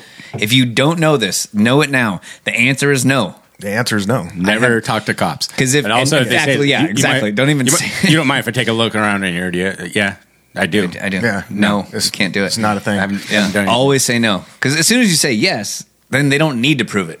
You just admitted it. Yeah. Not that I don't. It sounds like you were fucked either way. I'm sure I was fucked either way. Yeah. So nonetheless, boom, throws me in cuffs. It gets fucking blurry after that. I would remember being in the like local police station, whatever, and then my instructor had to come pick me up. Fucking walk back to my room. Don't remember any of that. Woke up in my bathtub the next morning, fully clothed with water, just like wow, yeah. And I hear this fucking pounding on my door. Taking a bath. Yeah, no, and I just hear this fucking just slamming on my door, and it was fucking Instructor Doyle. He was this diver. This guy, he was a fucking bad motherfucker, dude. He's the only person I've ever seen in my life do a legit one-arm pull-up. Like, damn, like gorilla grip. Yeah. Not even like doing this, like holding on to the other arm, but just like Like, Instructor Doyle, can you do one arm pull up? Perhaps. That's the right answer, right? Yeah. And it was yeah. Was he wearing a mask? No. Yeah, actually, he was wearing a fucking gas mask. Yeah, just so he couldn't fucking breathe. Yeah. Yeah, it's fucking CS gas. No, so nonetheless, he, like, I woke up and just, like, frantically, like, fuck, I answered my door. He's like, get your fucking shit on. We got to go see the fucking skipper. And I'm like, oh, boy. So I basically had to go to Captain's Mass, like, that day. Yeah. And I knew I was fucked.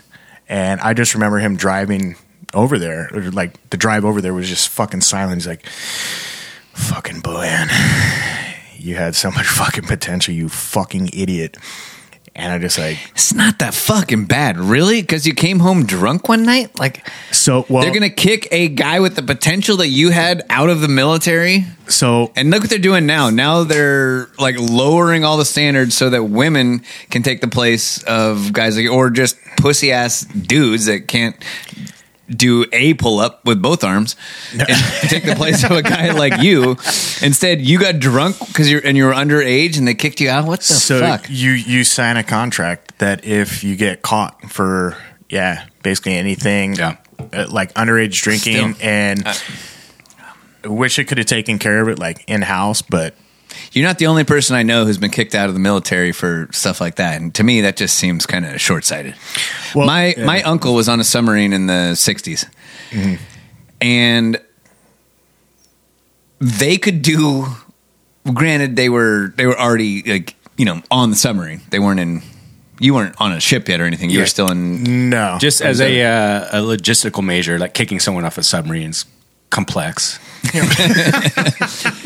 There's only a few times you can do it. Right. They need to be above water. Mm-hmm. They would leave. They would disembark, go to whatever town they were in, and wherever they were in the world. It was this clandestine operation all the time. No, they're never supposed to be anywhere that they were. Mm-hmm. And so they would get off the boat, go into the town they were in, get shit-faced drunk, start some fight, break a bunch of shit, and the police would escort them back to the submarine and put them back in the submarine. Never take them to jail. Because they were never supposed to be there in the first place. You sure they weren't touring in a punk band? Because that's what that sounds like. Yeah, right. Yeah, no, it just, I mean, I knew I'd fucked up, you know, and it was a big thing with, the special warfare community because, you know, they didn't want black marks on their record like that. And, you know, all the guys were doing it, you know, all the guys were out there fucking partying. I was a bad criminal. If you had it to do over again and you were already hammered, how would you have done it different? Probably wouldn't have come back to base. Just don't go back to base. Don't go fucking back. Yeah, you're not going to get kicked out for not going home. Hotel or some shit. Yeah, because no, it was on a weekend. It was on a weekend. It was everything. Yeah, I know.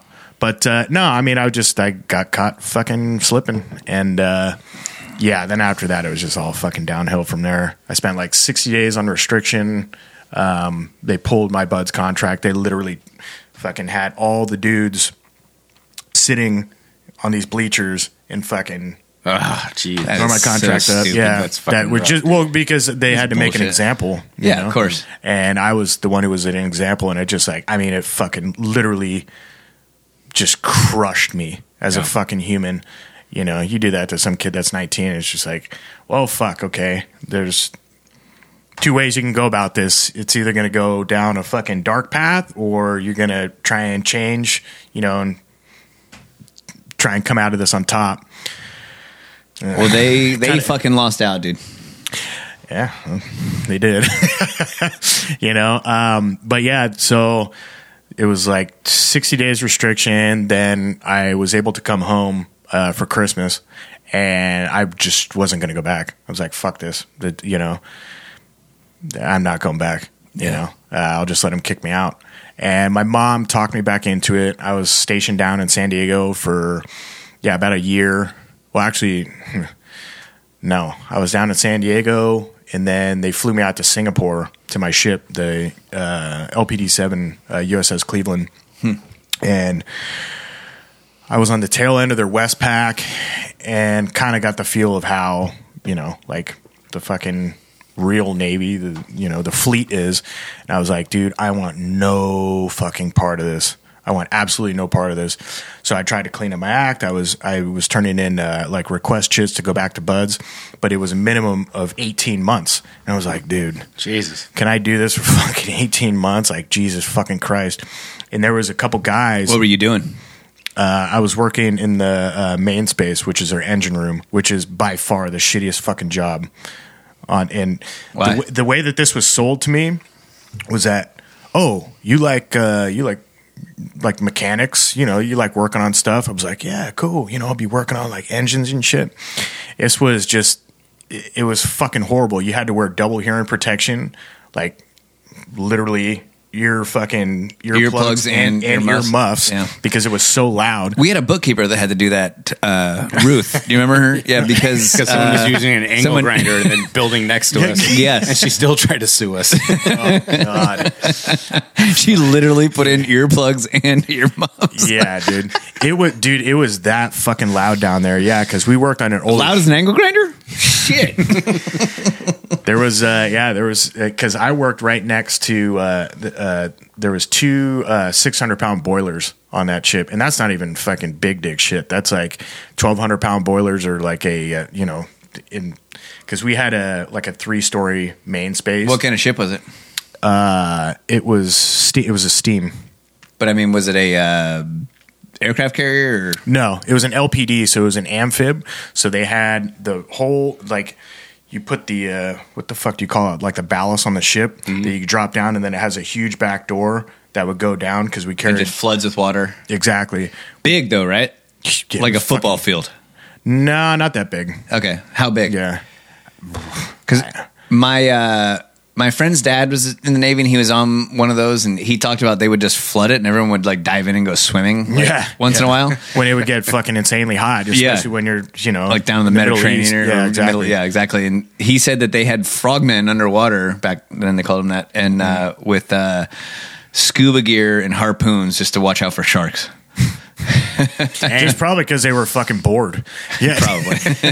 any of the SEAL team guys we never had any on our ship because we were on a smaller ship.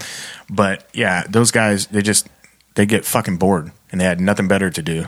Yeah, which I'm sure even the Marines, they'd get fucking they'd be fucking doing target practice and shit off the fucking ass end of the ship. It's like, what the fuck do we do? Because all the Navy personnel would be going about their daily routine or doing their job. And do you guys get in fights with the Marines? Not so much. We kind of fucking mind our own business because actually, it was funny because everybody was cool with the machinist mates because you'd have this thing where the smoke deck would get closed or shut off or whatever because you're in like a dangerous environment or something. And if you came down to the main space, everybody would just smoke down there. So you'd have like the fucking higher ups, like officers and shit that would come down and stand by the door and be like, "You didn't fucking see nothing." It's like, nah, we didn't see shit. They like actually talk to you and stuff. You're like, "Oh fuck yes, sir." This that. Like, just stop with that shit. Like I'm just trying to fucking smoke and the goddamn fucking smoke deck secured. But no, nonetheless. So that was it was a fucking shit job, like terrible fucking job. So I'm like, all right. How long can I put up with this for? And we got back to San Diego. We there was no plans for another deployment, for a while. So I'm like, okay, cool. Was down there for about a year.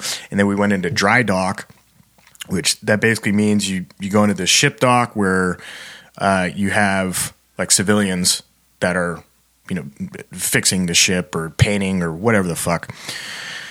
So did that for a while. And then we went down to Mexico.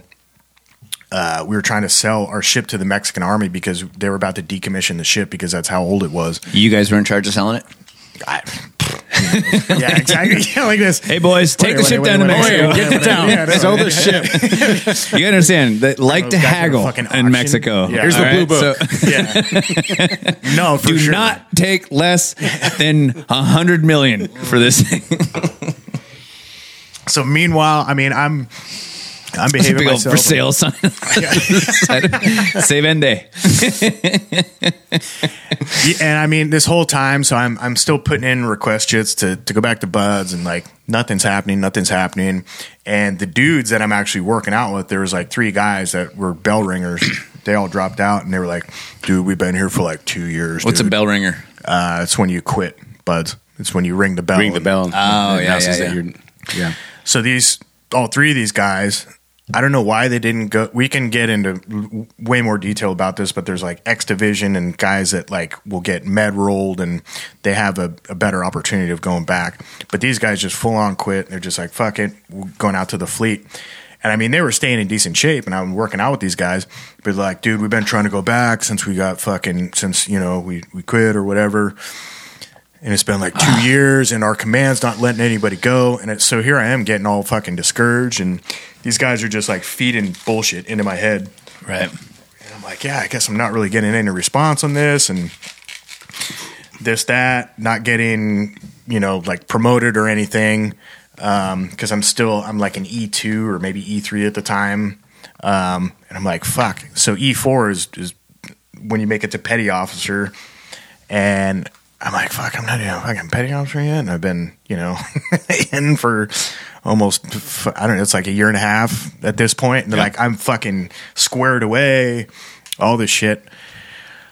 So I start getting more and more discouraged. And we go down to Mexico, and that was the straw that broke the camel's back. Because we were down there for a little over 2 weeks.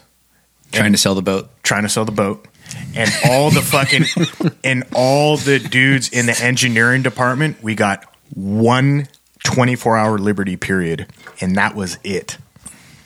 So we were landlocked essentially, and we got one fucking day that we were able to go off the ship. I mean, it was wild. We fucking partied our fucking faces off, stayed in a fucking like, I won't get into details, but it was a wild 24 hours. I'll tell you that. I'm sure nobody wants to hear that. Yeah, no. That's so. I mean, we're trying to get you married here, so probably a good idea. You guys cut that part out. So you start losing your fucking mind because you're down in this fucking main space where. What are you doing? You're looking at a bunch of gauges. It's like nothing, what the fuck? Nothing's going to stop here. Like, why can't we have like a, few day rotation or something like that? Yeah. Sounds like torture. It was absolute torture. And mind you, the water out there was like probably 80 degrees. And in the main space, dude, you're just sitting down. It's like a fucking sauna, for like 2 weeks. Like, okay, all we can do is work out, eat, maybe go out on the flight deck, because we had a small flight deck that could receive helicopters, but you couldn't fly a jet off there. It was basically just like a landing pad. So you go out there, and fucking go and look, look at what you can't have fun at. You weren't going out there and hearing Kenny Loggins playing in the back of your mind. Negative. You're just looking at all the shit that you can't fucking do because you're stuck, on the ship. So nonetheless, we get back, and I just remember it because each department, they all sleep in the same berthings. So you have like your engineering department, your, I don't know, fucking cooks, your shopkeepers, your airmen, whatever. And I just remember there's a bunch of guys that were my age, that I was like buddies with. And they're like, dude, fuck this. When we get back, I'm like, I'm going to fucking bail. I'm going to go AWOL. And I just never said a fucking word. And I was the only guy. As soon as we got back, I packed all my fucking shit. And I went to my brother's house, who was going to, he was a student at SDSU down there. And I took his truck and I just drove home. And I was like, fuck it, I'm not coming back. What year was this? This was 2006 at this point. And yeah, I'm just like, nah, fuck it, I'm done. I'm fucking done. And I came home, so I was 20, and I remember getting a call on, the following week, like, Bohan, where are you? And I'm just like, just fucking don't call me, like, I'm done.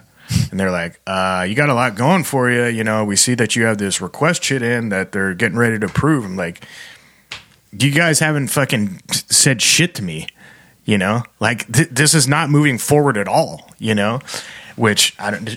Maybe it was, maybe it wasn't, and I just didn't know. Yeah. But I had just my fucking breaking point, and I'm just like, nah, I'm done. So I was home for about 2 months, and then I was like, okay, it's been enough time. I'm going to turn myself in. And this was after the holidays. This was after Christmas. I spent Christmas with my family and like partied on New Year's. So I'm like, I'll go turn myself in and they'll just kick me out, whatever.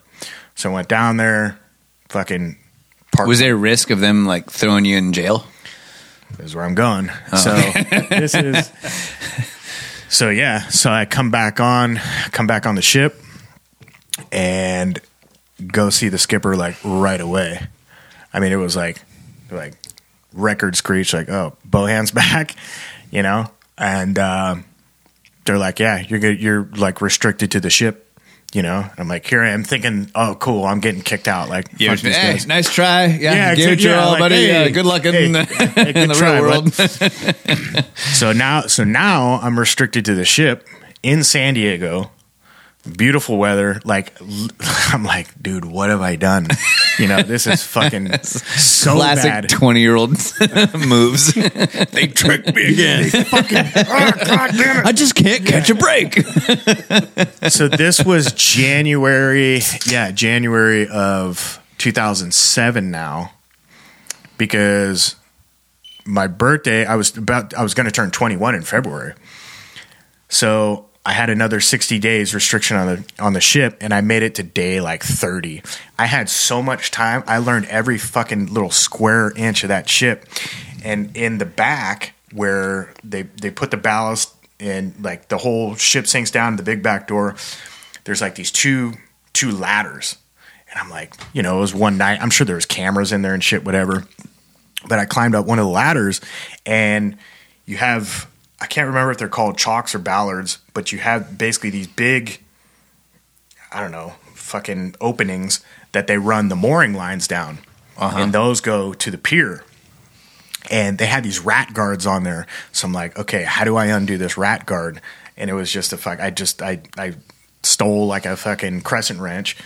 And I basically had this all planned out that I'm like, I'm going to pull this rat guard off and I'm going to fucking slide down this mooring line into San Diego Harbor. And we're talking. Just swim. Dude, no, and we're talking. You like shimmy down it onto the dock. Shimmy down it onto the dock. And I'm still in fucking disbelief that I actually fucking did this, because you're so high up. Yeah.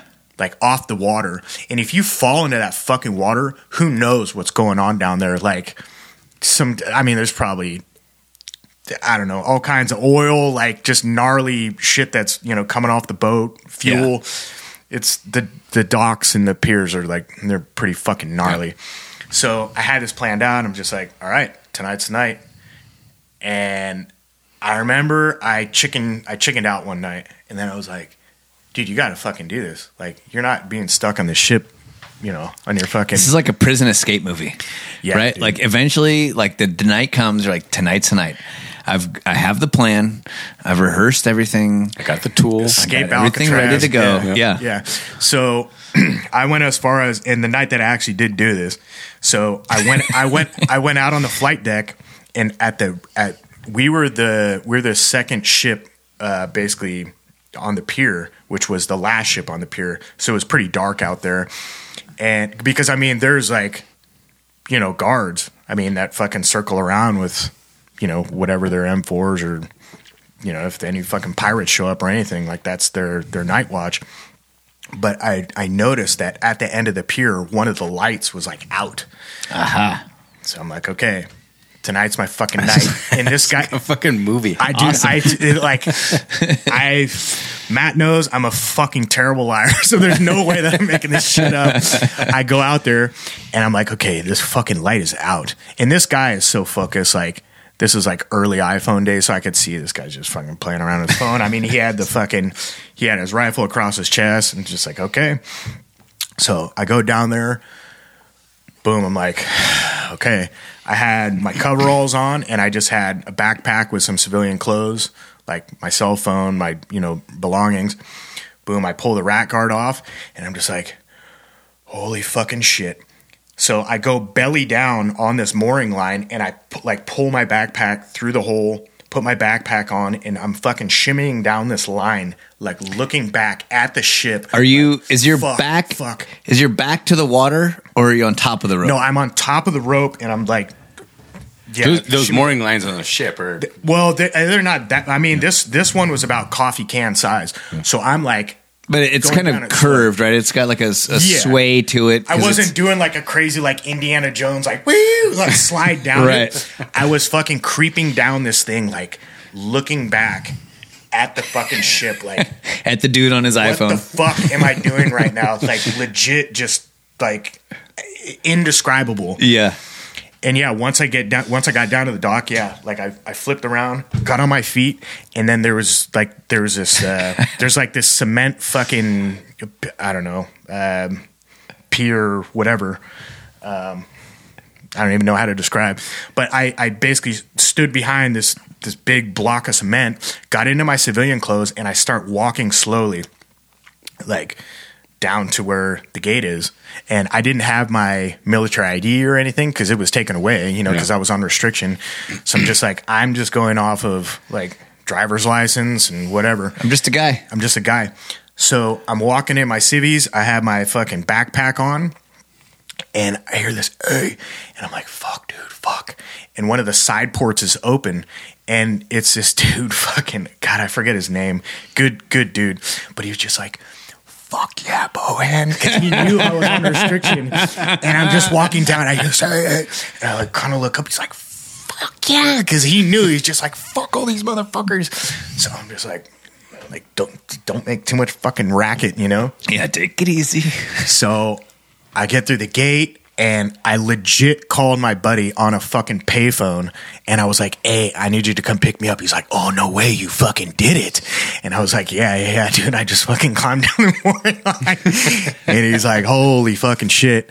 So went over there. I spent probably like a week just fucking partying over at his place.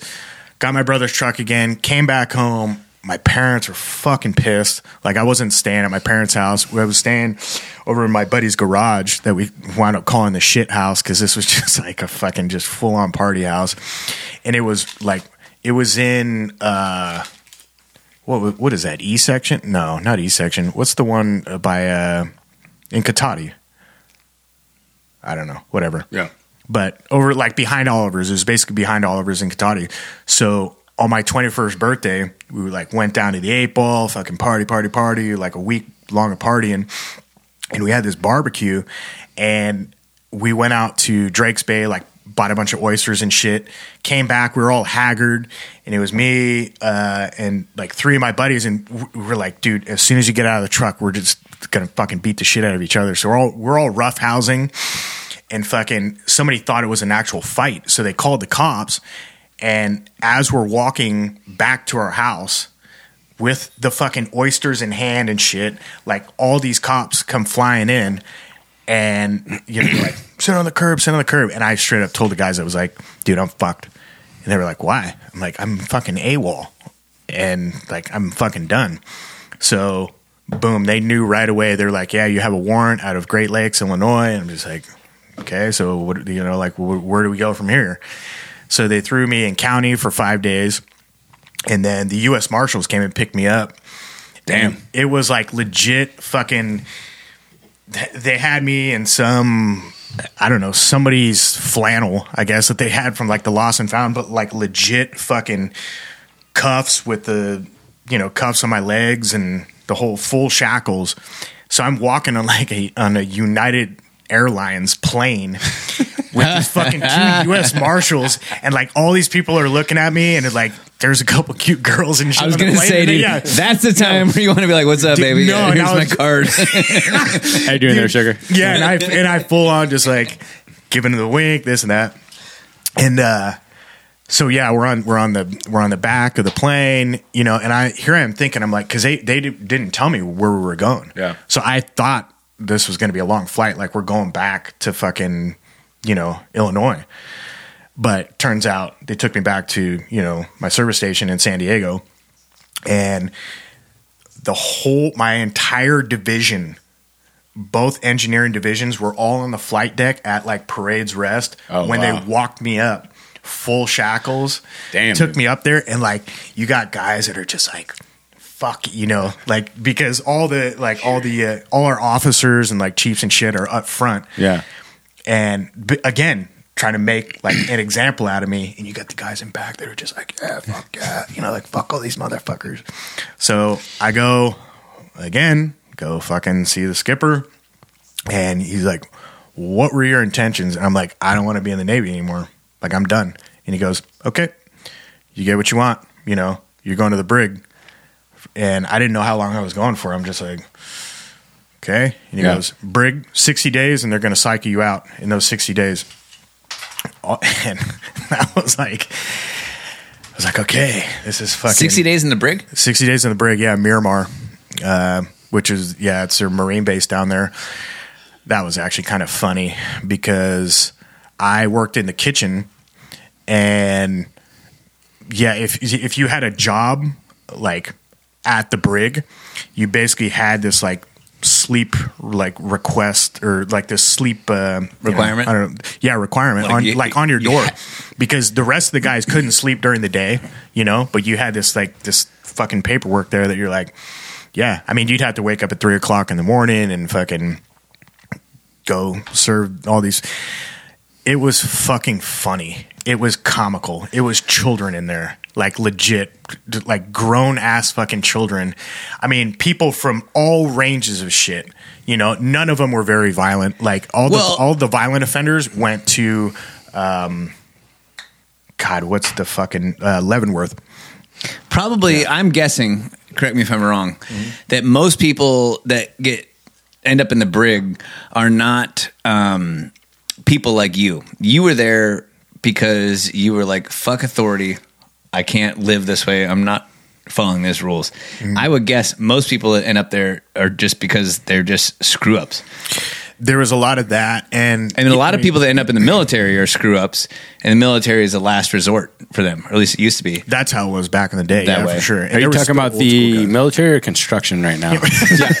Sorry, no. I know. It's hard to distinguish. That actually is true, though, because I think about, I've known a lot of people in the military, like some of my best friends. My best friend married into a military family and has his wedding on a military base, so he got to hang out with a lot of people. There are parallels to that in construction, because I've always said that, like, people tend to wrinkle their nose at the military or construction. You're like, well, like, some of the most brilliant people I've ever known in my life are in construction. And they chose not to go to college, and they have this understanding of like spatial awareness and how to put things together and organizing three-dimensional spaces. And same goes with some of the people I know that went in the military. It also, they went there on purpose. They didn't. They went there because they wanted to be there. So it's like they gravitated towards it. Like, this is a way for me to kind of execute what's kind of going on in my brain, and it makes sense. It's also true in construction and the military. It's a dumping ground for people like, I don't know, I can't do anything. I mean, I can work with my shirt off, right? Yeah. All right, I'll do it. Yeah. What did I just sign up for? Construction or the military? Whatever. Nah, fuck, doesn't matter. But nonetheless, so to wrap up that story, I mean, there was actually a large portion of people that were in there for like fraud, because you have fraud, really? Because that. At one point, I had even thought about it, like, if you make an agreement, you know, with some chick like that you're cool with, you get a like courthouse wedding, and then you get fucking basic allowance for housing, and wherever your spouse was living, that was the amount of allowance that you got. So, and I think like San Francisco and New York, La Jolla, we're like two of the most, you know, expensive places. So it'd be like, okay, I'm going to give you $500 a month, and you pretend like we're married. Meanwhile, I'm living on base, and I'm fucking pocketing, you know, whatever, $2,000. Say it's like 2,500. You know, so also there may or may not be a $400,000 missile delivered to the house this afternoon. So make sure you're home. If there is, I need you to skivvy down this mooring line and put out your driveway. Hey, you have to sign for it. Okay, they're not going to leave it on the front porch, so you have to be there. Dude. So there was a lot of that, and just the, you know, bunch of fuck ups, and, you know, guys got just too many fights or whatever the fuck, you know. But there weren't like violent offend. Well, the first night, actually, I take that back. The first night that I was there, I had to stay. God, I was bunked up with this guy. His last name was fucking. It was either Hammock, and this guy, like, they were fucking with this dude big time, and he was like, he had murdered like one of his officers. Who was fucking with him? The fucking COs, like the MAs that, well, what you would consider like the correctional officers or master at arms, which it is in the Navy. They would fuck with this dude, and I'm like, you guys realize this guy fucking fuck with him? How? The last guy that murdered somebody, yeah, like he's dead. You know, what would they do? And I'm with just him? like, I'm in the same fucking cell with this dude. Like, what the fuck for the first night? Just being like dickheads to him, and I don't know, just fucking with him. Yeah, you know. And I'm like, oh boy. So when I made it like on the other side, basically of the plexiglass where it was like general population, I'm like, and you started fucking with him. Nah, that poor bastard. That guy had some serious fucking problems. Yeah, some serious issues. Like, both, mentally. He should have been in prison. But anyways, we were in the fucking junior version, and dude, we got to play like basketball like once a week, and then we got to lift weights like twice a week. It was basically just the fucking daycare for these fuck ups. You'd take that over like county jail? Yeah, for sure. Yeah, 100%. It was actually fun because. Have you ever watched the show 60 Days In? No. I don't need to. Yeah. I don't plan on. I don't. Good answer. Yeah, I don't fucking need to. No, all those prison shows and all that shit. I'm just like, dude, I've done enough. Like, you ever watch that construction reality show? Yeah, like I do like 8 hours a day already. Nah, I'm good, dude.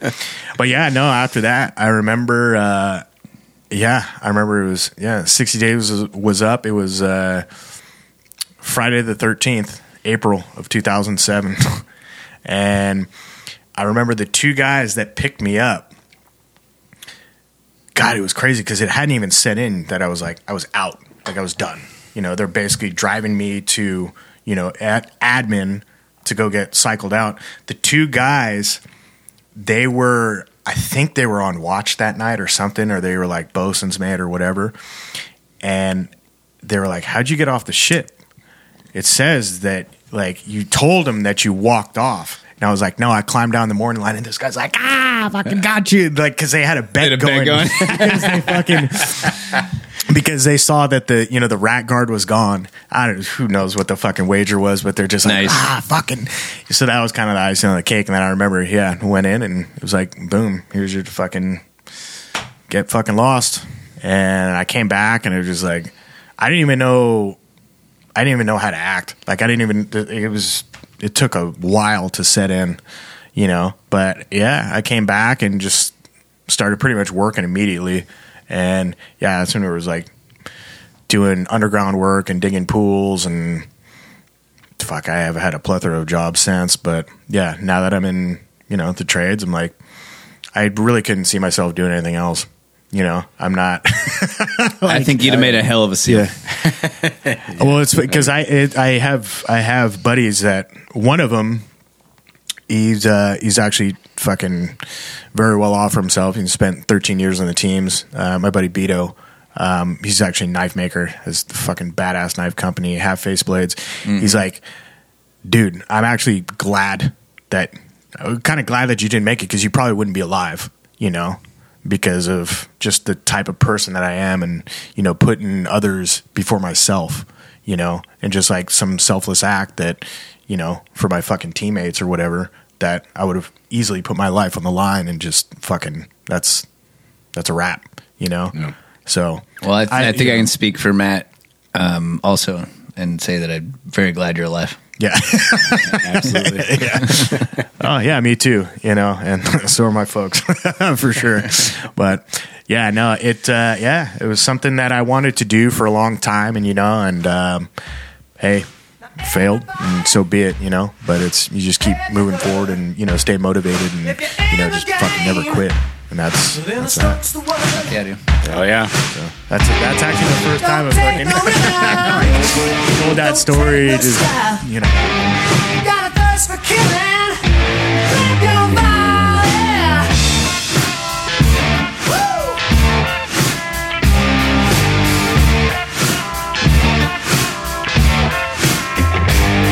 Put your right hand out. Give a firm handshake. Talk to me about that one big break. Spread the air pollution both far and wide. Keep your contributions by your side. Strongest of men could be a winner, boy, and move quite well. Strongest of men. Strongest of men. You got your number down. Strongest of men. Say you're a winner, man. You're just a sinner now.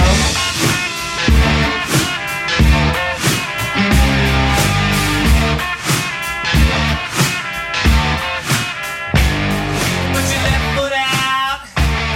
Keep it all in place.